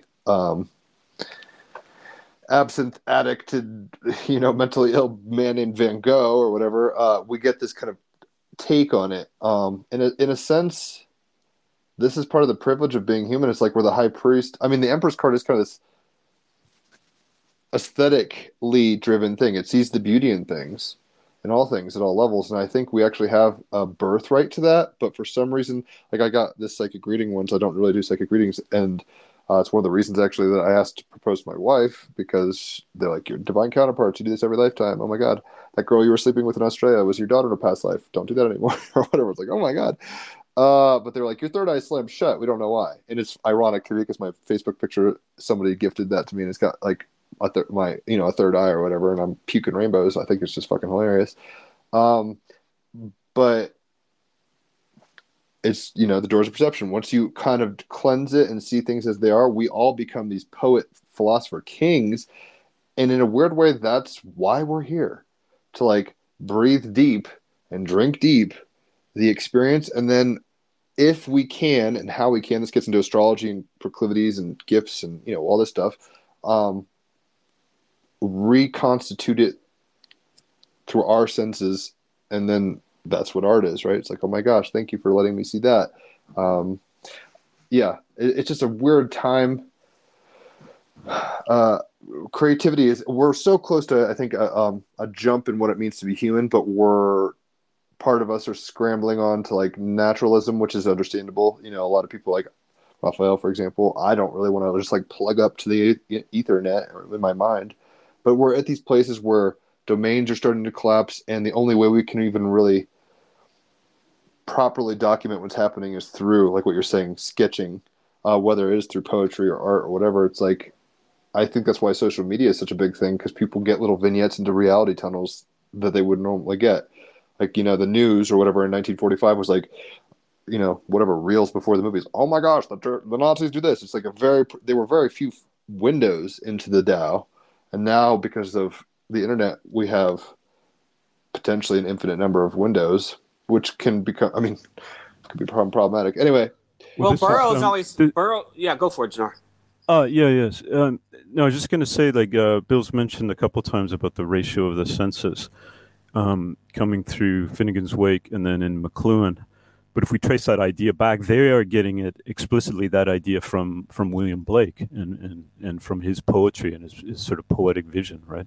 And so the idea of Blake is that we've got to reach this point of synesthesia all the time, right? And so Blake goes back to Milton. Milton is describing the senses of angels, and he said, Milton is saying that the angels, in the same way that we have the ability with our skin to touch anything along the entire surface of our body, and our skin has nerve endings, so we can touch things with any part of our body. But with the angels, it's not only touch, it's also vision and hearing and smelling and tasting and everything all at once at every part of our body. And so Blake thought that's what, when he's talking about opening the senses, that's what he means, getting to that point. So, and that involves an active course in training your imagination, right? So being able to see the prosaic sun, which gets defined as just like, it looks like a golden disc in the sky, and we don't even think about it too much. But Blake said, I can see the Hallelujah chorus of the angels, Hallelujah choir of the angels. That's what the sun is, right? And that's double vision. But he talks about triple vision, quadruple vision, fourfold vision. And what that is, who knows, right? But that's the sort of progression that we need to take with the senses, of opening the senses. I love how like four eyes would be a slur, but if you were really hip on William Blake, you'd be like, yeah, I'm a four eyes. Well, this is all about Mark Leclerc's tensor with what Leclerc was trying to explain, what I think he was trying to explain, is that the arrangement of the three films of Stanley Kubrick and the three films of Kubrick and the three albums of Pink Floyd, when paired together, you watch them 9 times through. That's the only way you can really see what Kubrick was trying to communicate. You'd have to look at it from all those different angles, also including watching the original films as they were and the albums as they were. But that would be the physical training. He called it the physical tensor, right? That's what kind of dedication you would have to really appreciate what Stanley Kubrick is all about. It would be like reading Finnegan's Wake 3 times, right? Or reading Beelzebub's Tales to His Godson 3 times, you know? It's that hyper-dimensional vision, you know, where the dark room and the one person puts their hand on the tail of the elephant, the other on the trunk. It's that whole Abram Malin working, right? 18 months where you have to dedicate yourself to one thing for 18 months of chastity and sobriety and dedication to this motherfucker. You can't download it all and binge it in one day. You know, these things take cycles of the moon and movements of the stars for them to really set in. And I think Leclerc, that's what he was trying to explain. But it's just too much work to actually do it. It gets weird. To those who hear the clarion call, clearly you guys commit to artifacts of culture that heavily. I mean, I'm too flighty personally, but I'm like, I could huff the clarion call. Like, holy shit, yeah. The Leclerian call. But you asked me before. Like, I'm reading Finnegan's Wake for the 3rd time, and Bill, you asked me what you can't imagine what that's like. But it's like, do you know, Bill? Do you remember reading Coincidence by Robert Anton Wilson? Yeah, of course. So he talks about the E in Finnegan's Wake, which is HCE. It's Joyce's own glyph or hieroglyph for that character, HCE. And so Wilson points out that this is actually just one part of this fourfold entity, which is the E placed in different ways, right? So you have the normal E, and then the backwards E, and the upside down E, and then the prongs up E. And together they make this kind of thing that looks like this giant plus sign or something. And he described it as the E represents the ego, and then I think the next one is the mountain one with the prongs down. That's sort of the Freudian subconscious. And then the next stage is the Jungian unconscious, like the collective unconscious. And then the next thing, Robert Anton Wilson was clear to say that in Western thought, we don't even talk about this fourth thing so much. And it's the sort of non-local consciousness that you get.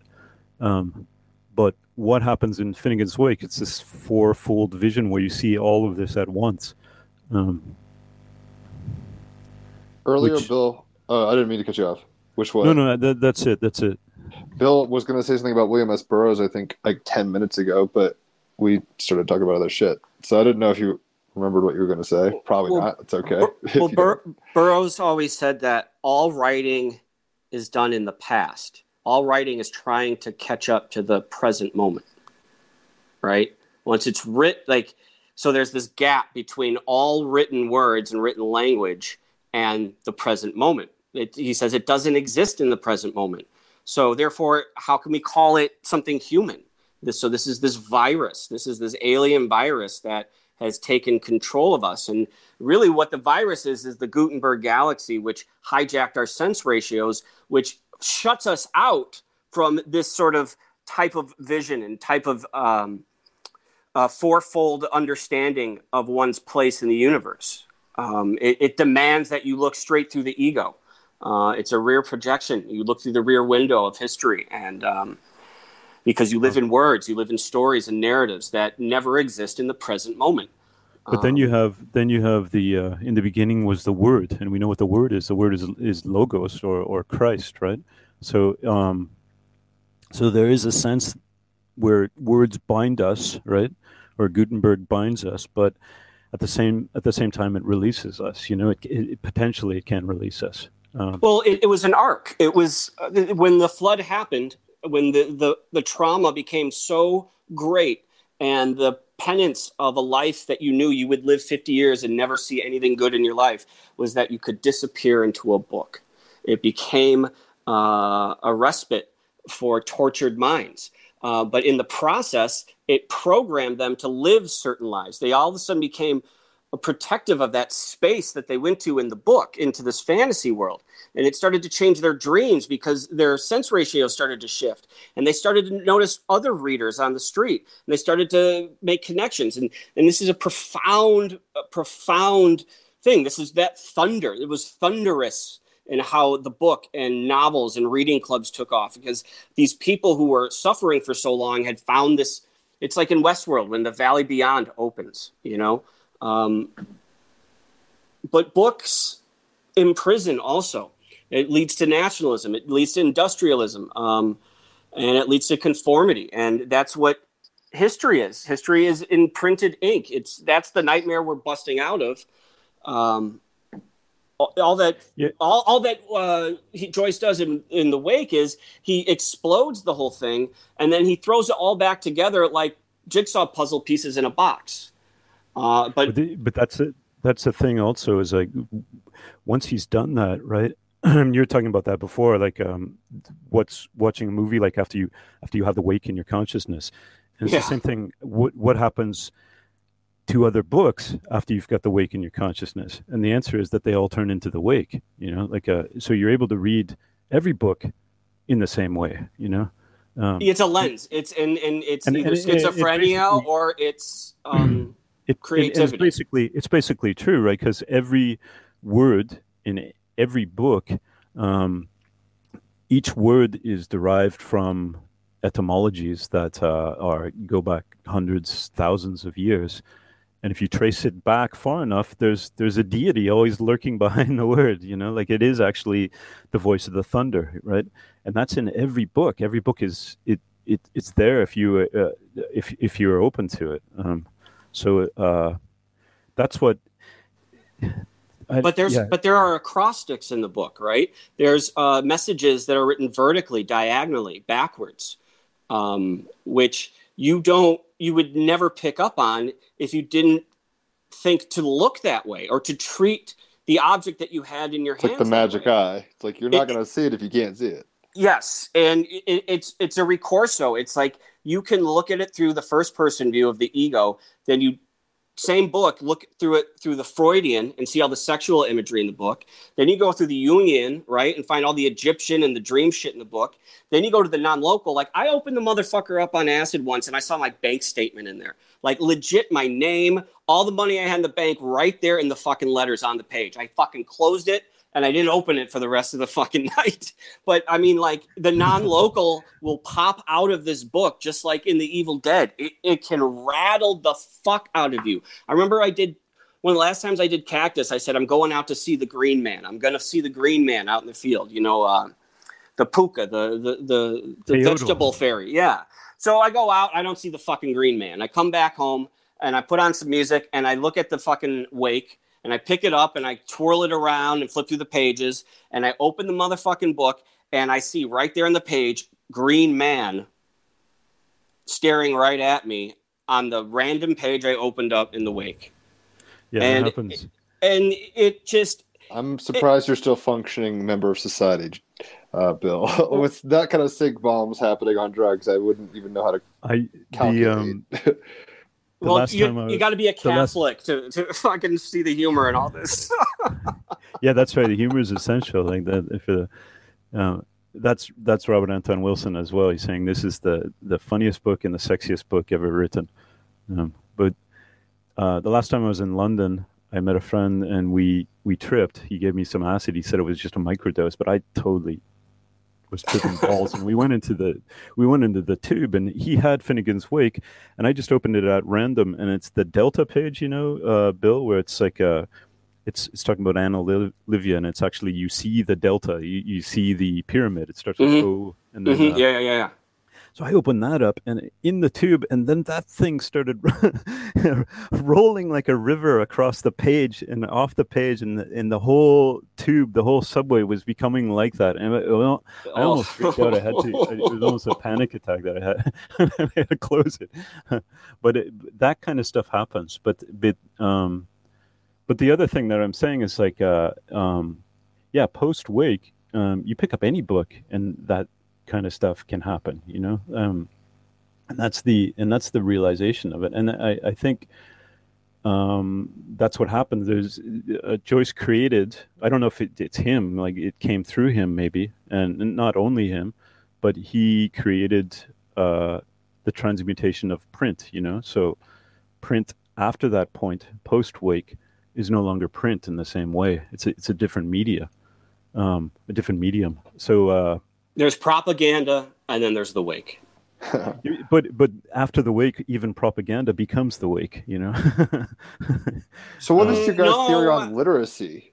Like, obviously, Bill, you're a teacher. Znor, you're well-read. You're a teacher. It's like, you're both well-read. Given that you think that print is a limiting factor and like it cognitively shoves you in certain corners, what is your kind of philosophy on literacy and stuff like that, in terms of like, should we be reading? We're trapped by it now, but no, I say that's what I'm trying to say is like we've got to this kind of post-literate point where it's become all electronic, and so McLuhan would always talk about the anti-environment and how necessary the anti-environment was to get a sense of the environmental environment we when I say the media environment that we exist within, right? So the anti-environment is absolutely necessary. It's sort of the mirror of what's going on. Like prison makes you appreciate freedom, kind of thing. Yeah. So you need a space outside of things to look at it, and so how do you get that now when it's electronic media everywhere, right? And so that is what print allows now. So you turn off all the devices, all the machines, and you get into a book, and that it becomes an anti-environment. So it goes beyond print. Like we're no longer at the pre-electronic stage of print, where it does sort of create this sort of schizophrenic mindset, catatonic or a schizophrenic mindset. But we've gotten beyond that now, and you're able to look at books holistically and see. I just see books as this intertextual landscape, like where all books are completely connected to each other. So every time I go into a book, it's like I'm exploring one part of the landscape. Do you feel that you've bitten from the apple and you can't undo the perceptual shift? I guess what I'm asking with literacy, like, in some way we tend to look at our ancestors and stuff like a golden era of like, oh, it meant, guys on mushrooms running around naked was like the way humans should be, and look at how far we've come. Or, some people are kind of like that way. Do you guys pine for a non-literate state, or are you glad that is it like almost like big, in 1984, it's like you love Big Brother now, the tool, you actually love the tool, it helps you come to conclusions through it and all that. I'm not against literacy, but it's like this gets into like, even whether it's psychedelic literacy, like people choose to trip or not, or binge these 9x9 album film things, like that takes a certain level of patience. Why? Because it is making you literate at a certain level. Anyway, go ahead. Well, that's a good distinction, like with 1984, right? Like, so the language in 1984 is Newspeak, right?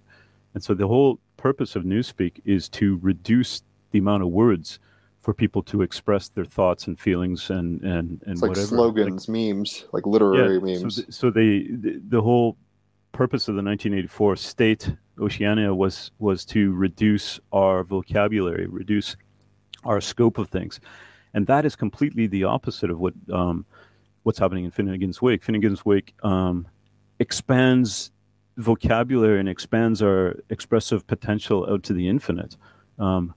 And so that's what I'm saying. So after that point, where you realize that is the potential of language, then anything can become that. Any like Derrida said, the world can be read as a text, but he's coming from a post-Wakean point of view too, and he means by that this kind of holographic psychedelic text that's everywhere, so it's way beyond our original the Gutenberg sense of print. So I don't even know if McLuhan talks about this, but actually his grandson Andrew McLuhan is saying something similar, like that print now acts as an anti-environment. 100% agree. What was once the launching pad of the atomic, whatever, the nuke of the era, like the printed word that launched people into Piscean daydream worlds, is now the safe place, the Empress's bosom. It's interesting how that all works. It'll be funny to see, like, because I don't fuck with VR. 10 years ago, we didn't even really have smartphones, so it's like where this is going, how quickly it's going. It's going to be interesting to see, like, what human zoos and like different cultures are going to be capable of. What happens when you get Rastafarians plugged into AI? What happens? It's like, what's going to happen here? It's kind of infinite potential. But I do think there's a trepidation, kind of like going to school on the first day of school. You're like, I don't know where this is going. I'm excited, but like this could go horribly right and wrong simultaneously or whatever. It's like, oh my God, I could get beat up, but I also could meet my girlfriend. And it's like, holy shit, the potential's real at this point.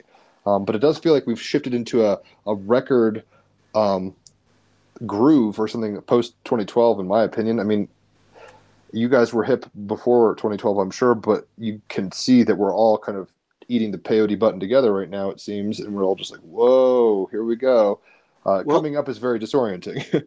Well, what we're doing is we're discovering that there is a limit to the social media sphere. Like, cyberspace is infinite. But what people think cyberspace is, an ego-driven attachment to social media, 160 character tweet, or that kind of stuff. Music, private environments, camera, selfies, shit like that. Watching TV on it. It's just this big bottle that people they suck their thumb with. You know what I mean? But cyberspace is infinite. But the limits of that space are starting to crash, and it's starting to mutate into such bizarre strands that people are going to start to reject it and start to realize that we have to use cyberspace for the power that it is. So you were talking about more Big intelligently. Brother. Who mentioned Big Brother? I mentioned it, but I haven't even. Okay, it's been a while. Big Brother who is the Big Brother? Who's younger than the Big Brother? So this is your Horus the Elder and Horus the Younger, right? So Horus the Elder had cyberspace. And we got this big, huge, unconscious, perverse nightmare that we've just been witnessing over the internet of human trauma and human confusion and shit, right? But the new generation, Horus the Younger, is going to use cyberspace for their own methods, right? And that's where my hope lies in, is that things like Facebook, Twitter, all that shit, those will be gone. They'll wither away like Playboy magazine did, and like 60 Minutes will. You know what I mean? It's gonna like just AOL did. Like AOL did. It's like in Westworld, right? There's the two internets, right? That are the mobile AI units that are fighting there. You have the blonde Dolores, and then you have Maeve, right? And the blonde is the older internet. It's like the SJW internet. And it goes into the city and it wants to destroy for, a moralistic and egocentric reasons, right? Maeve is the real internet, cyberspace. And she's a survivor as well. And she knows that Dolores is going to die. There's nothing she can do. But it's like, go ahead, white girl, do your thing. But it's like we're going to lose an appendage in cyberspace. And it's going to float away like a body.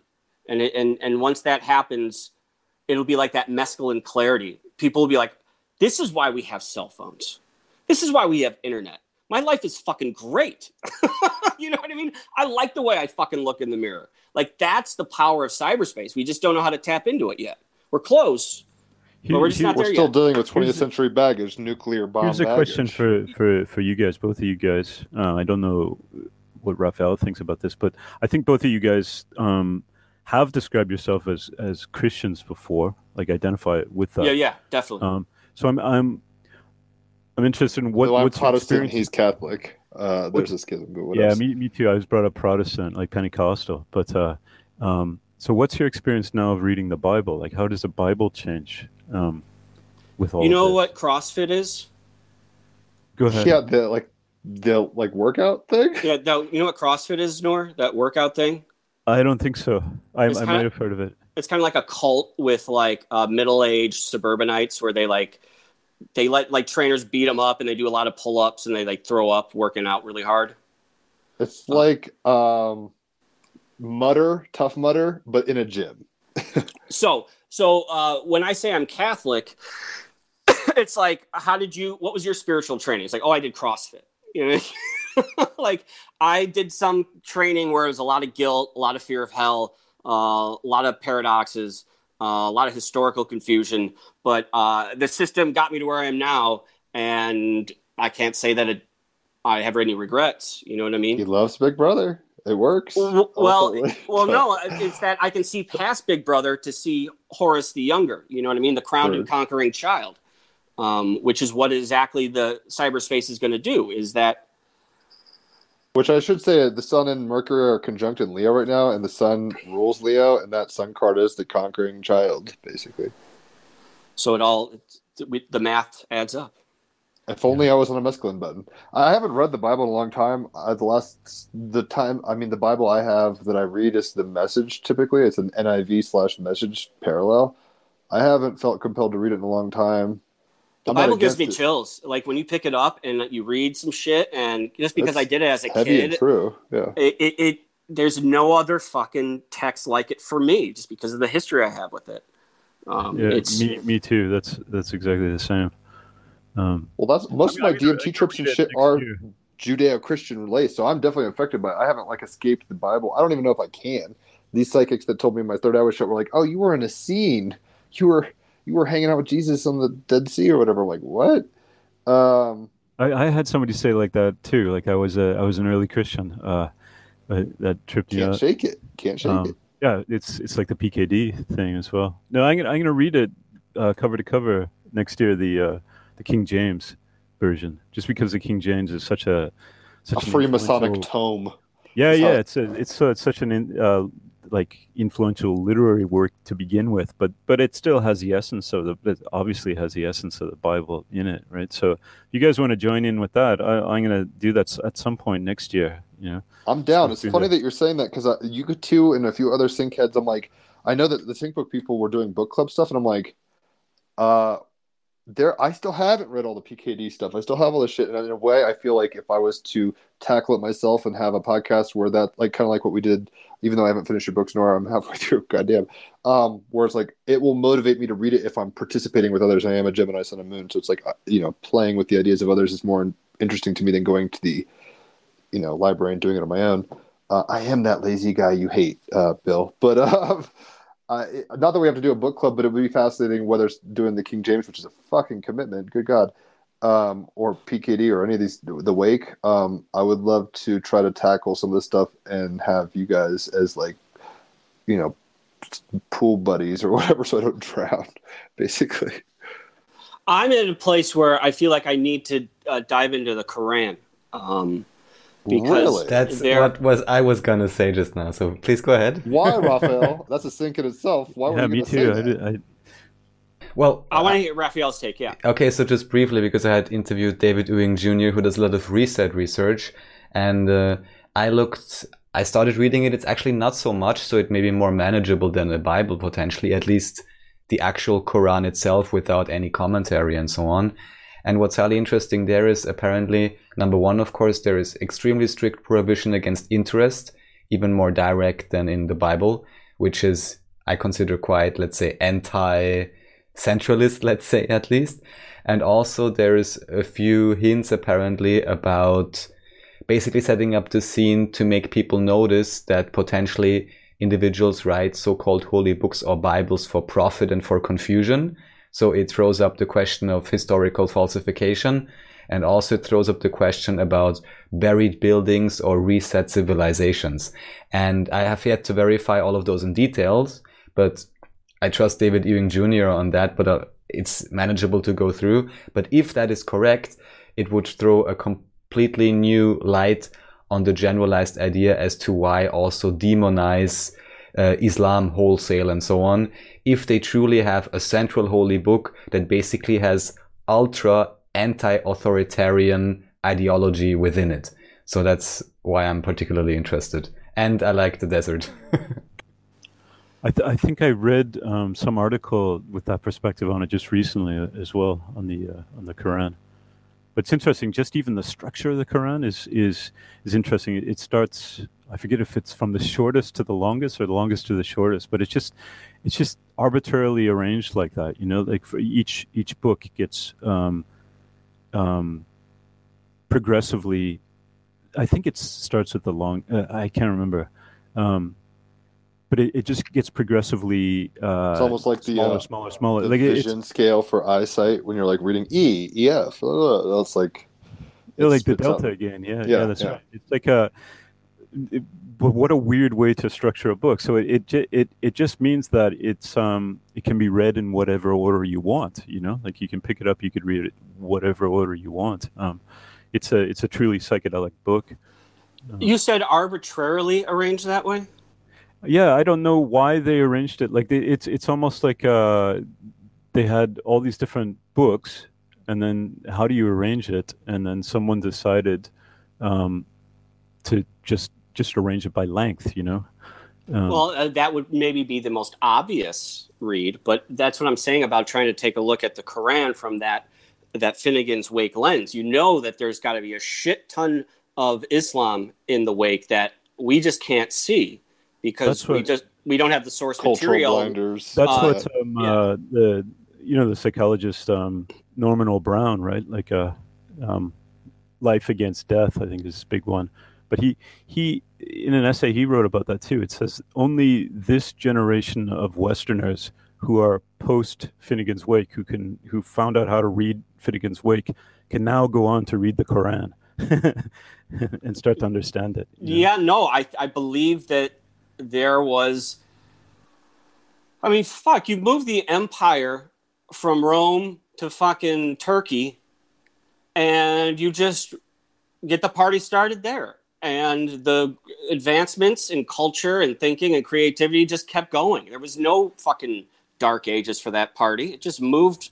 Yeah, that's right. The Neoplatonic philosophers from Greece and other places moved directly when the Christians finally went mad and had their massive crackdown on pagan philosophy. Those guys all went to the Islamic side, where it was more open. It was an open culture that revered wisdom in all its forms. The Bohemian element of Rome went there, while the other non-Bohemian would be split between the church and the mafia. That's Alan Watts, right? The power structure in Rome, when it fell, quote unquote, it just divided into three different power sources. Mafia for vice, the church for salvation. Virtue, quote unquote. And then the Bohemian that made the connection out in Turkey and they got the party started. Because you see those fucking mosques, man? Those are fucking like those are DMT trips. You look at like Lollapalooza, the way they set that up for it to be all psychedelic and magical, and you want to vomit. You look at those fucking mosques. Holy shit. Like, that must have been like... It's like mescaline vision. It's very mathematical. I mean... Spectrums of light. Fuck, man. The shit that would go down with all the hash they had and the fucking... the plant knowledge, they were fucking... That's where the fucking Sufis come from. Yeah, the whirling dervishes. You act like the Milky Way, you're going to fucking hop up a level or something. I'm not sure, Raphael, are you tired? And I know it's early morning for Zenora, but it's late night for Raphael. I'm just kind of getting a pulse on where his head is at. I'm okay. I'm just going to read one single sentence from Islamic Quran, in this case, chapter 19. Raphael the Prophet. Maryam, just to referring to this whole thing of resets. So chapter 17. Yeah, chapter 19 in this case. And line 98, the very last one, it says, "How many a generation have we destroyed before them? Can you feel a single one of them or hear of them the slightest whisper?"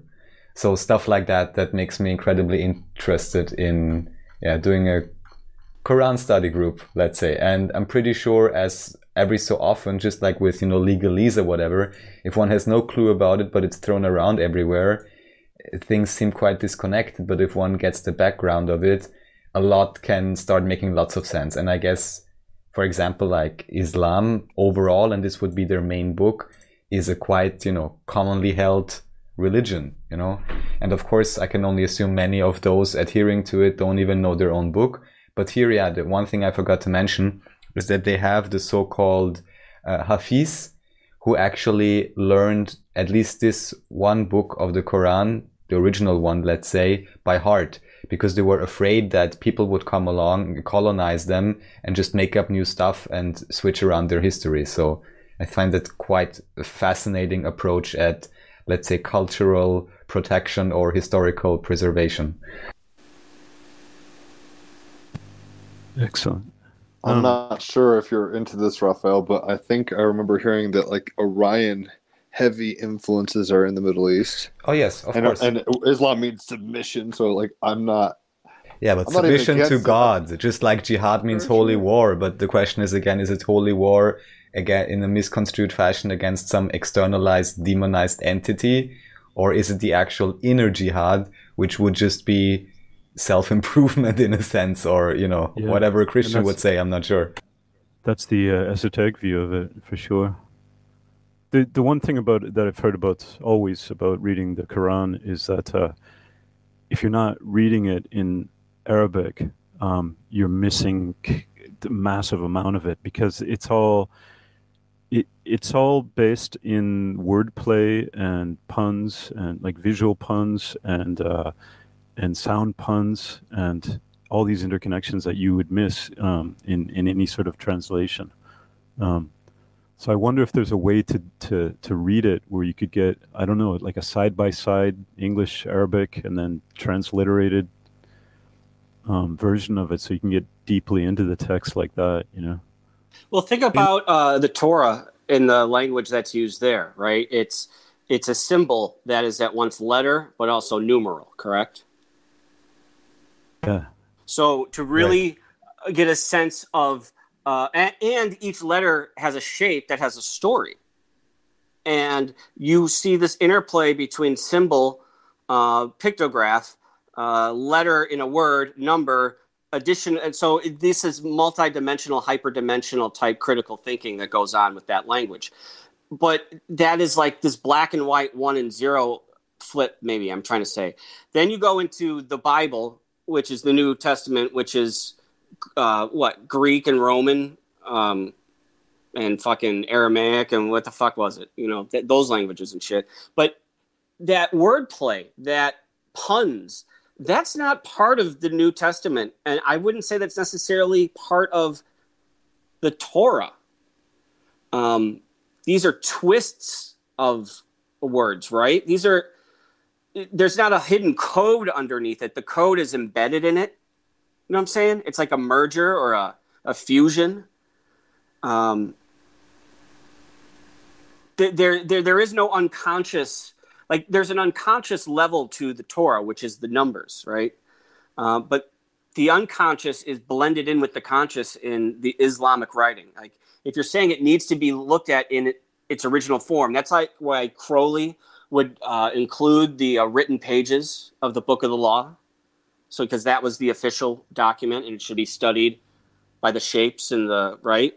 Very Islamic. Lines going through the text and, Yeah, very Islamic in that sense. Yeah.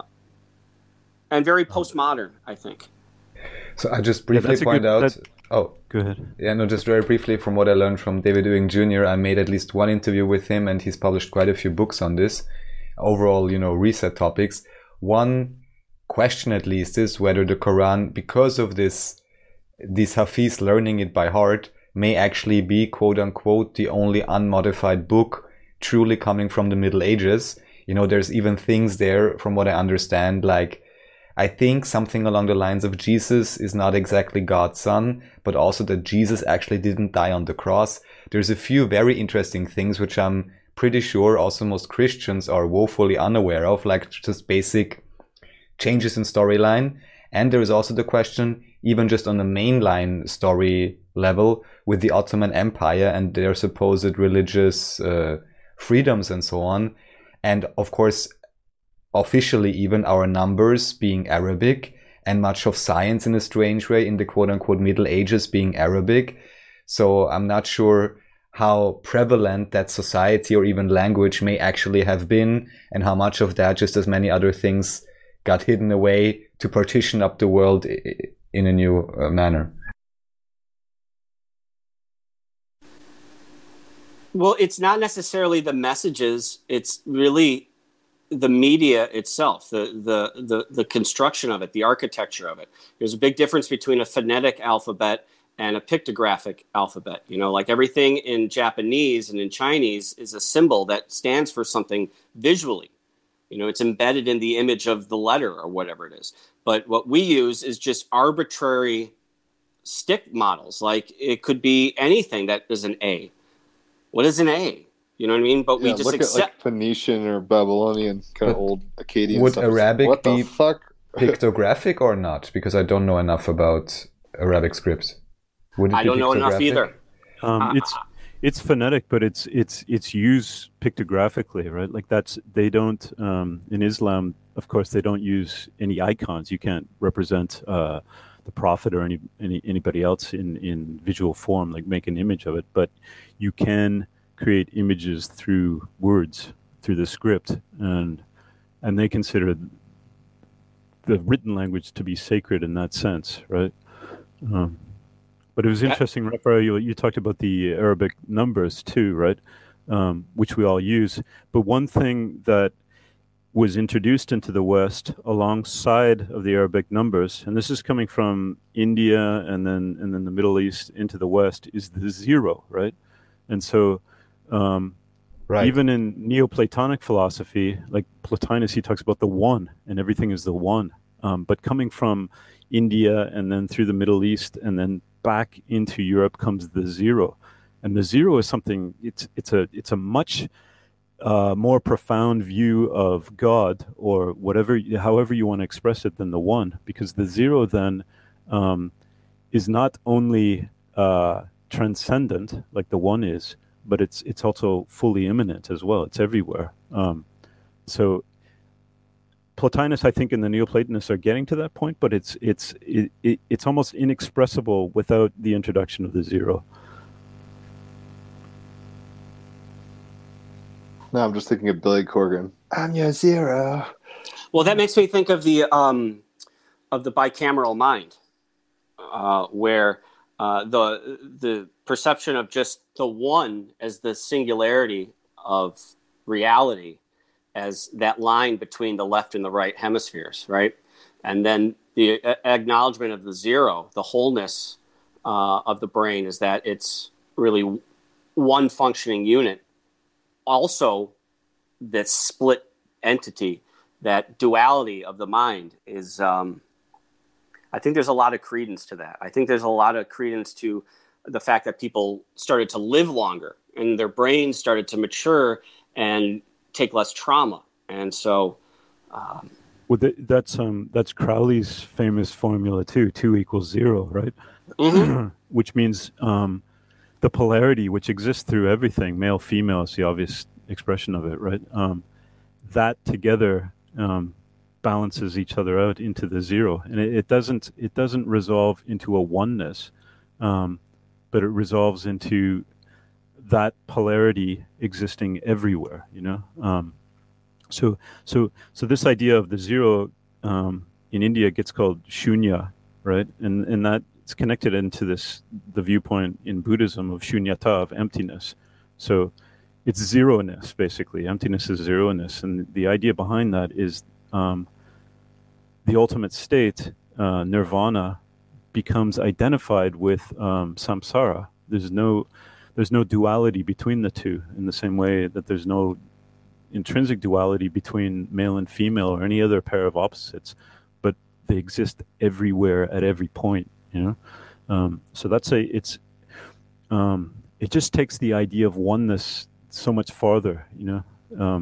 But still, you find that in the West, people like mystically inclined people, or I don't know, people involved in the New Age or whatever, talking about all is one. But still, you don't hear a lot of people saying all is zero. And it's sort of a leap in understanding. I think we got to that point. The only thing that comes to mind for me with 1 and 0, of course, is in the tarot, the Fool and the Magician. And therefore, in a very simple way, the one, even though it is all the one manifested through and as the one, it is also the ineffable, which to me would more be the 0, the nondescript, the void, shunya, as you mentioned. And definitely to have a proper frame of reference, it makes sense to be aware conceptually of both of those levels existing simultaneously as the paradox we know as this, crazy world.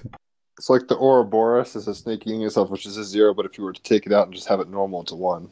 It's like, there's the 1 and the 0. There it is. It's the binary too. It's digital. But that's a good point too. Is like the Fool card, the 0 card. Is it the first card or the last card? And exactly. It's not even clear. Yeah. It's the beginning of the drug trip. 0 or 22. Yeah. Yeah, and if it's 22, it's such a huge thing, right? Because that's the end of the Hebrew alphabet, the Tau letter at the end, which ends Finnegan's Wake too. The T or the at the end of Finnegan's Wake is the ultimate letter of the Hebrew alphabet. You're making me think of Dumb and Dumber. It's like, well, you could read it both ways, man. That's perfect. So maybe we could start winding down. I don't want to take up all y'all's day. I mean, this is fun. I could do it forever. But I'm curious if you guys want to just jump into, if there's anything we want to talk about that we haven't. First of all, the conscious anybody's. Is there anything pressing on anybody's fragile eggshell mind? Bueller? Yeah, I volunteer Raphael because he was the quietest. Oh, thanks so much. I really enjoyed listening to you guys. I'm woefully unaware of quite a few of the details within the specific sync book literature, so I'm glad to listen in. And yeah, also because I truly believe it's manageable, I'm all up for a Quran study group. I'd rather do Finnegan's Wake, but we'll figure it out. I was going to suggest we all reach near us, whatever the nearest book is. I'm grabbing Technosis. Open up to the 42nd page and read the third line. And we'll just kind of read that sentence, and we can just see what happens. Oh, shit, my bookmark was at 44th page. I guess I was rereading it. It says the body electric is a subtopic. I mean, I'll just say this really quick, right? So 42nd page, third line down. Silver spunk of electricity signified for many of Helmont's ilk spiritual energies. Pregnant, and it keeps going, but that's another line. So interesting. I don't know why I'm doing this. I'm not much of a cast, but just pregnant is the word, I think, Jim. Yeah. Pregnant is the word. The Emperor's card. She is fecund. She is. I actually just recently read the Prayer of Isis or something. It's like, I am the end of the beginning. I am pregnant and never barren. All the things are my. It's just like this paradox kind of thing. It's like, I am the 1 and the 0. I am the fool and the fool, both positions. Holy shit. It's some secret gnosis. Is there anything near you guys worth grabbing and reading, or nay? Oh, totally. So you said page 42? Which is kind of a big thing in sync book people's minds. Makes total sense. Line number? 3, because the Empress card. Okay, well, here it only says, including this one. Nice. This is from Daryl Anka's Shards of a Shattered Mirror book 2, Nocturnal. Including this one. That's all I got. I still want to read case. that. I gotta find the PDF, but I guess in a sense I'll buy the fucking book because here, Daryl, we're all in hard times. You're not doing your fucking tour anymore, so here's some. Oh, he's doing online cash stuff, so Is he? All right. Yeah, sure. Znor and Bill, I don't know if you guys are both on mute and your cameras are off, so I have no clue if you're even there. Yeah, I got some. The closest book to me, because I know you guys do the tarot deck reading, so I've got Crowley's Thoth deck. So this is just the instructions for it, like that little instruction book.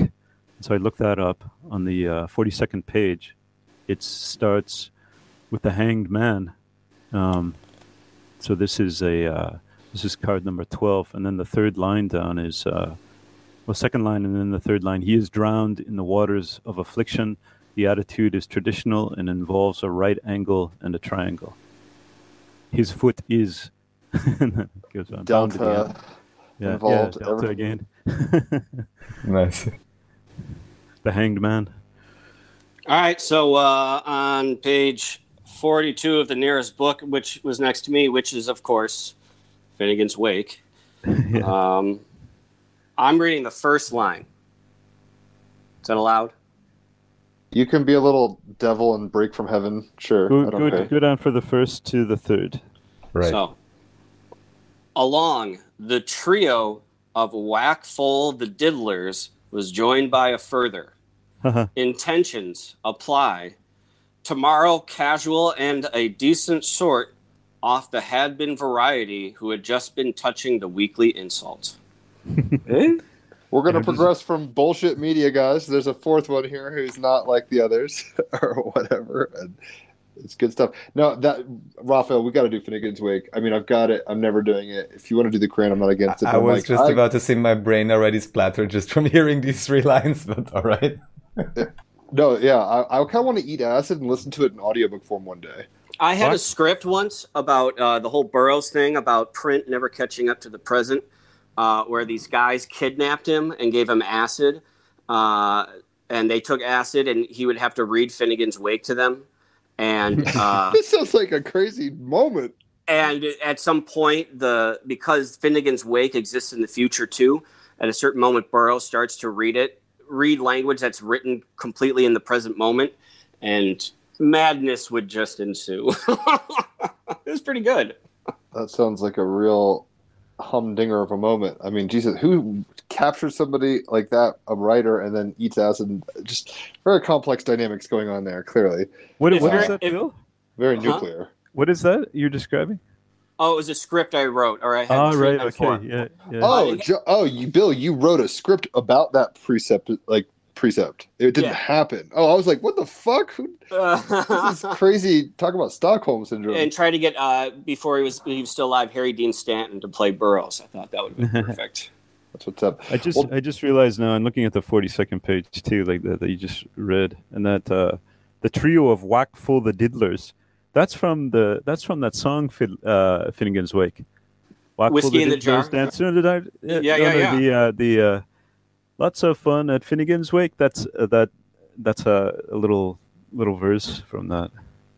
That's such an amazing thing about the book too, is that it has songs all the way through it, little snatches of songs. Well, he is Irish. Yeah. And he was a singer too. Like that was one of his career paths. He could have become a famous tenor singer. Hyperdimensional text yodeler. Let's pick. I don't know. The gods have spoken, I guess. Gentlemen, it's always a pleasure to have you on. I'm glad we could get your heads together. Any parting thoughts? We'll have to kind of do this again. I'm dead serious. Like, whatever book you guys, if you ever want to do that. Because the problem is, like, I've got, like, literally a bomb went off, a nuclear bomb went off when I was eating all that acid and paying attention to Sync Book podcasts almost probably 10 years ago more. But I have all of Aleister Crowley. I have all of PKD. I have all this shit, and I've never read it. Like, so it's one of these things. I've got Finnegan's Wake, and I think even Joseph Campbell's interpretation of it and all this kind of weird shit. But it's like I haven't gone back to the ground zero of it. Like, it's just my life's been too crazy. So I'm willing, in a weird way, now that I think about it, I need that zero space. I don't want to just be, on fucking feeds all day and getting. It seems like these are kind of like bomb shelters, I guess. Counterbalance. Yeah, exactly. It's like time to go into some of these rabbit holes that but you guys be forewarned, and maybe it's different in the internet age, but it'll fuck me up. all those books you're talking about, like, those are books that I read multiple times over 20 years, and they still reveal certain truths, and you just start a relationship with these types of things. You don't. this idea of binging it to get it so that you can incorporate. Oh no, I that don't program. expect that. I just need to have the experience at I'm some just level. saying, I don't know if people have the patience anymore, or No, you're right. People I'll say, listen to the audiobook or I just whatever. think, when did I used to have time to read 4 hours a day? I used to read fucking 4 hours a day. I don't fucking read shit. I'm always on fucking online. You know what I mean? But I'm glad I had that time before the internet, where it's all I did was like I was on trains reading, I was in my bedroom reading, eating lunch. It's just always in a book, and I'm reading those books over and over again. You know, like reading the book of lies like every year for like 15 years. You know what I mean? And wrestling with that until you're like, wow, I'm done with that one. That was a fucking good one. You know what I mean? It's here's page 108 of The Wake. Now patience, and remember, patience is a great thing, and above all things else, we must avoid anything like being or becoming out of patience. How 108.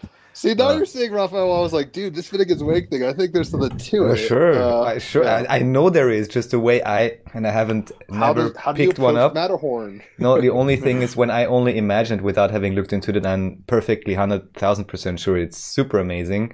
But if I just imagine it, I'm just seeing like a hydra of like, you know, hyperdimensional portals or something. I don't even know what. But yeah. Sounds like a fun book for sure. Cthulhu, the literary version. I'll just say you got to listen to the McKenna lecture on James Joyce and Marshall McLuhan, and listen to that a couple of times. And you got to get Coincidence by Robert Anton Wilson and read his essays on Joyce, and just read as much about the Wake as you do the Wake, maybe more. And that's like a good traveling. It's like you research the city, you know where the pubs are. That way, when you're blackout drunk, you stumble into them readily or whatever. I don't drink anymore, but I'm way about that. Right now I'm reading it again, and I'm also reading 4 guidebooks alongside of it. And I chose 4 because it's the Mama Lujo. It's the Matthew, Mark, Luke, and John. So it's fascinating to read these guidebooks. They've all got an entirely different take on what's going on in the text. Like it's completely contradictory. Reading it like that helps you to realize that nobody knows what the hell's going on. Even the so-called experts, the scholars who have studied this for decades, they have their take on it, but other ones will have an entirely different take. And it is like the incarnation, like when Christ came to earth. There's all these different takes on what actually happened. Like the 4 Gospels, and then all the other Gnostic texts and everything else, what actually happened in this moment of singularity, Mama Lujo, I've never heard that, and I'm like, this is like a Christian demon I could summon. It sounds crazy. It sounds like the fourfold vision, but you got to read it with relaxed eyes. But that's right. The Wake is the 4 sons of Horus. Yeah. What the Wake is it's a code, and it's an analog cyberspace. It is the internet before the internet, because it has an infinity of reality tunnels for people to surf on, and no one can really tell you that your search results aren't what you thought they were. But it is an analog of cyberspace. It is an environment. It's a nuclear bomb. I mean, it's a nuke. It truly is. It truly is. Yeah. I want to come back to it. So at the beginning, Bill, you said you had a nuclear bomb to unleash, and I don't know if you have unleashed it. Oh shit! Yeah, have we ever said anything? And last thing I will just say really quick: Mama Lujo is like the 4 pillars: mescaline, LSD, DMT, mushrooms, or whatever he was saying. Yeah. It's like, yes, they all have different vibes. They're and the 4 of us right now, like definitely. Okay, so it just goes back to engagement with the actual exercises, the nuclear bomb for me was to see that name in the credit section of that movie, because of all the implications that it offered me in the moment. And it's like in Contact, which is like, John Glenn winked at me. It's like, holy shit. And the whole arrangement of what I'm trying to say about these exercises, or this movement into this new environment of cyberspace, and to be able to look at reality through the lens of cyberspace, is you got to sit down and do things like this. And and actually participate in them. It's like the rituals of Aleister Crowley. You know what I mean? You have to do the things. You have to not just read about Kabbalah. You have to like memorize the letters and the numbers and the attributes of the planets and you have to file all that shit in your brain. You've got to spend the time to do that. I really don't think people do that shit anymore. They're spiraling off into these conspiracy theories and they're going on rabbit holes on the internet, but they're not really going inside their mind. And I just think it's you see it in the quality of the voices out there right now. I don't see anybody out there that is exciting or doing anything that I think is progressive with what I think people like me and Znor left behind, you know, where we started 10 years ago. I sure as fuck not. I'm too busy tripping. Or I get what you're saying. It's too distractible. And in a sense, that's kind of what, I mean, patriarch is a strong word, but I think that there's a lot to glean from people like you. That's why I even want to involve myself in your reality tunnel. Well, I'm saying, like, I legitimately, over the last 15 years, not only did I work, you know, a service industry career for 12 years, but full time, but I took 2 years of science and anatomy so I could take 2 years of nursing school, got my license to be an RN. Then I started the blog and the podcast. Then I had to take 2 years of online college math. Then I did a year of graduate school to get a master's in education. Now I just got tenured at a high school position. It's like all that work fuels this shit. Because without it, you're just floating all work on these. And no play makes Jack a dull boy. You're just floating on these clouds. So, like, when you say, should I go to school or not? And if you say the people of Denver, it's like, if you can get into a school and train and get that place cemented in your life, I mean, that's what you got to do. I hope you do it because it's. Well, it's either that or disappear into the jungles of the do ayahuasca. Like, that's why I'm at a point where it's like society's collapsing, right? You've already been there. You've already been there. You've already seen what you need to see. Possibly, yeah. Maybe my midheaven and North Node or Taurus is time to kind of ground the theory. I was telling my fiance that because she's like, "Are you having fun?" It's like, yeah, I like acid more because it's more mental, and I prefer that kind of lucidity. But at the end of the day, it feels I'm starting to sense the Alan Watts vibration of like, I think I get what's going on. I don't need to push the button every weekend or whatever. Yeah, it's like McKenna had that trip, you know, like around 1990, 91, where he just had to.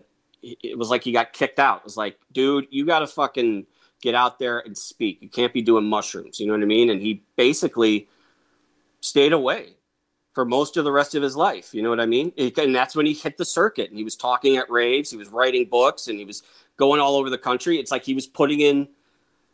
He had to go to the outer limits, not just stay protected in those inner limits. And we need a revolution in the outer limits right now because it's not happening. It's really disappointing, I think. Maybe it's happening in China or someplace I'm not observing.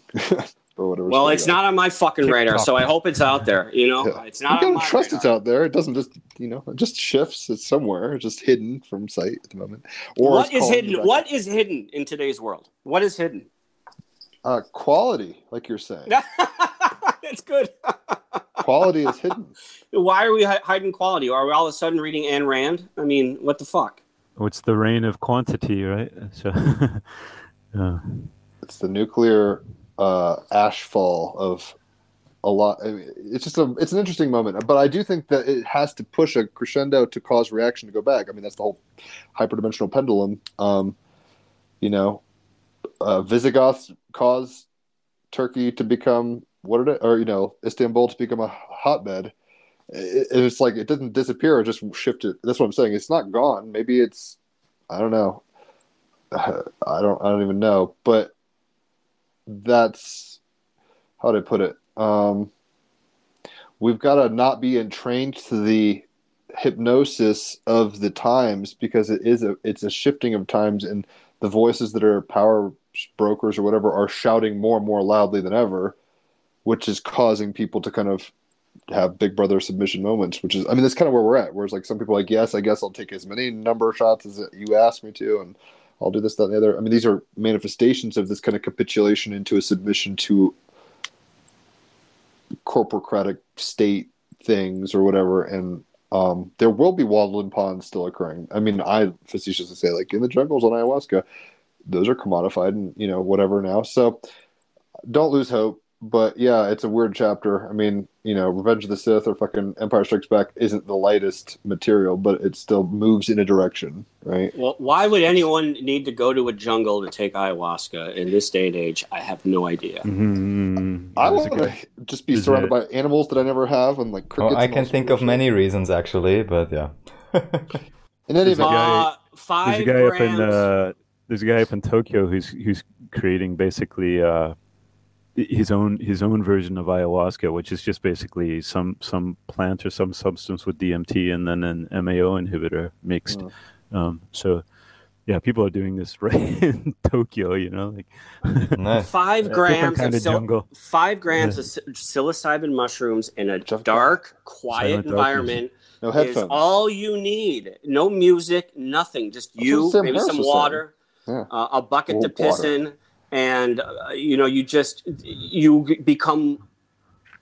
go to the place. It doesn't matter what triggers the journey. You've got Pan Am, you got American Airlines, but you get there and bring something back and then push it out into the world. And it's like people just keep going back. And they're like, oh, I got to do this and I got to do this there. And it's like, what are you not connecting to? Why are you not bringing anything back? I think it's because people are chasing that television of ego. We're trained to see reality in this cube in front of us, and if we can't take a picture of us in that cube, then it didn't fucking happen. And I don't know, there's a real big disturbance in the force. Bill is channeling Bill Hicks. I mean, don't you feel it? Am I wrong? No. Ayahuasca like, tourism is overrated. I'm not. At some level, I've been talking about this for like 10 or 15 years, and I've just been a pussy who's been broke. So I'm like, I don't want to go crazy, and I don't have the funds to do this. I guess I could do it here. I could probably order the parts and supplies myself, but I, in some way, feel like I need to be guided, like initiated. Although I've done enough self-initiation, I think I could probably, like I did DMT on my own and stuff, so it's like I could probably do it, but I want to have someone try to, I don't even know if I need this, but I'm seeing hieroglyphics. What does it mean through your lens? Like, I want that kind of mentorship a little, because I've done solo flights over the fucking Atlantic enough where I'm like, I'm not orienting as well as I probably could. Whatever that might mean. Yeah, no, there is, I mean, like when I was in college and I had that first celestial divine trip, and I was talking about God and the universe and everything, and people around me are just not really connecting with it. And I had to go to the library and fill out a request to get the Timothy Leary book, The Psychedelic Experience, to read about set and setting.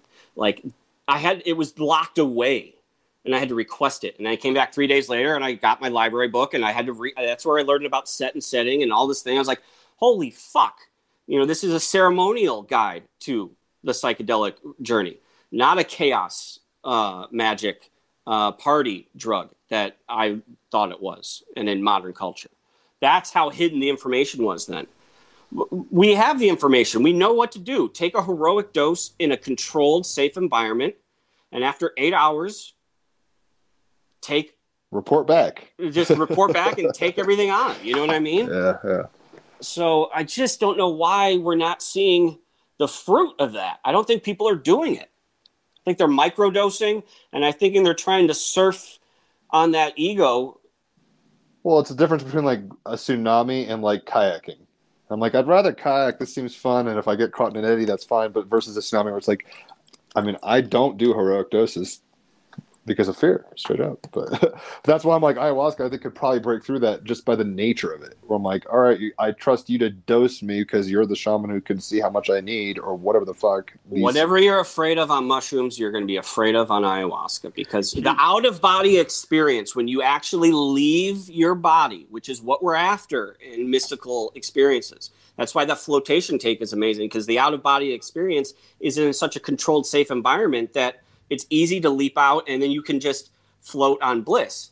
Psychedelics, you need to cross over that barrier and let go. And when you have to lose control of what's happening to you, I mean, and your inner child is vulnerable, and the pure fool is being thrown down a mountain. I mean, you just got to take it, and that's going to happen on ayahuasca. That's going to happen on mushrooms. Yeah. Well, If you're, yeah. Bill, I'm just going to say, like, here's an example of what you're saying that's going on these days. I think, like, just recently, my friend got some acid, and the guy who sold it to him gave him some free Xanax pills just in case he was freaking out. You know, it's like, what? You know, that's what you want. You want to freak out. You don't want to. But that's the thing, you know. So well, there's like a I Lord of agree with Flies you. People approach, are it's like total not chaos. getting the full experience, right? And they're shielding themselves from the full experience through all kinds of different things, like different pharmaceuticals, like Xanax, but also like media, like listening to music or movies or whatever, like trying to ground the trip in some way, alcohol. Whereas, yeah, like you're saying, it should be completely ungrounded. Like McKenna would always say, when he felt the trip coming on, that's when he would be smoking bombers, just to bring it on that much faster, you know, like just to accelerate the entire thing. But there's not that much. I don't know. Who knows? Like maybe that stuff is going on. I'm sure it is. Well, it's not a secret anymore. It's not a secret anymore. It is acceptable to do heroic doses of mushrooms because it's been proven safe. You've got the whole alcohol argument to back up all of your arguments on that level. It's going to be legalized soon or decriminalized soon in some states, but it's available. But when you do that, the results are undeniable. You don't diddle the dose. You can't bullshit your passport with that shit. Yeah, no, I feel that. And like I said, I had a 1.5 chocolate. He gave me a few. I bought a few of those, and then I've got 3 2.5ers. And my thinking was, I was like, 1.5 I did, and next time I'll do 2.5 and just be like, is this? I mean, I am at the place where I'm like, am I comfortable with this? Maybe that is my ego in full control. But then I was like, all right, then the last one will be a 5 grammer, which I think I've done before the day after tripping on acid. So it wasn't quite probably as potent, and I was just, you know, open-eyed with friends, whatever. But yeah, the abyss calls, I guess, that 0. And it will be as warm and cuddly as an empress if I really get into it. That's the trick, though. The thing that you're saying before, Jim, is that, like, is there a way to get to these spaces outside of psychedelics? And of course, there are these ways to get into it, you know. And it's almost like, for me, it's bringing in the realizations. It's not even realizations; it's ways of seeing things on psychedelics, and just being able to remember those ways of seeing things, and seeing them then in my normal state of mind, you know. So I do this kind of like a meditation, I guess you'd call it, like just going down to the seaside and then watching waves come in. Like just you see a wave from far out, and just watch it, keep your eyes on it until it breaks into the shore. And eventually you feel the entire movement of the ocean. You can see, like, in the same way as you get when you're on psychedelics, you know. So I think things like that you can do, you know. And I will say, I'm of the opinion now. I mean, I don't know about y'all, but I'm not running around. I don't proselytize psychedelics the same way. At this point, I'm like, if it's on someone's karmic path, they're going to do it. Like, my advertising doesn't necessarily matter, if that makes sense. What will be will be. Maybe that's kind of fatalistic, but it's like, I think people who are going to need that on their path end up doing it. And how, you know, if I happen to be vocal as a Gemini, but I do understand that, you know, not everybody will do these things, which is kind of tragic, but at the same time, not everybody reads Finnegan's Wake. It is what it is, right? So, no, I think that's wise. I think not to do that, because people do have bad trips, and you don't want to be responsible. Yeah. Karma. There's no such thing as a bad trip. It's just you haven't gone through the shadow work. Here you are. Yeah. But if people stay in the shadows, and that does happen, you know. It's not a matter of not being responsible. It's just a matter of, like, should you have been the one to lead them to this? Maybe so. Like, but I don't know. Like, it's. I agree with you. It's just not my. it's not my calling anymore to try to push that particular thing on people. You know? Well, I appreciate you guys a lot because you're almost like hermits. I mean, you're doing real world activities and stuff, have careers and all that, but at the same time, your spare time and private time and your nature of your, how you process reality on a personal level is very inspiring, intriguing, and dare I say, mentoring or something. So I'm like, cool. I could see where you guys have walked, and maybe there's a landmine there that I don't need to hit, and all this kind of shit. So it's very fascinating stuff. Always talking to y'all. So thank you so much, Nora, for waking up. Ohayou gozaimasu to you. But also, Bill, it's a pleasure. It's been a hot minute since you were on, so we got to get more content from y'all. Milk you like the golden calf udders that you are, and have a lot of fun in the process. So much mahalo from me. I know that I will, just even this just reminded me, it's like, oh yeah, Finnegan's Wake, do that shit. Like, that's real. It's got some magic there. Any parting thoughts from y'all? I just want to say thanks for inviting me on. I'm glad that you're back doing shows. I think you have a dedication to the best things, and I love your honesty and your vulnerability, and I just it's always I always have a good time chatting. So appreciate it. Mission accomplished. Yeah, I'll second that. It's been another great talk with you guys. I'm very happy for it. Thank you so much, guys. And the bomb drops. I was going to say, yeah. Cool. Sound effects insert here. So thank you guys, and thanks everyone for listening.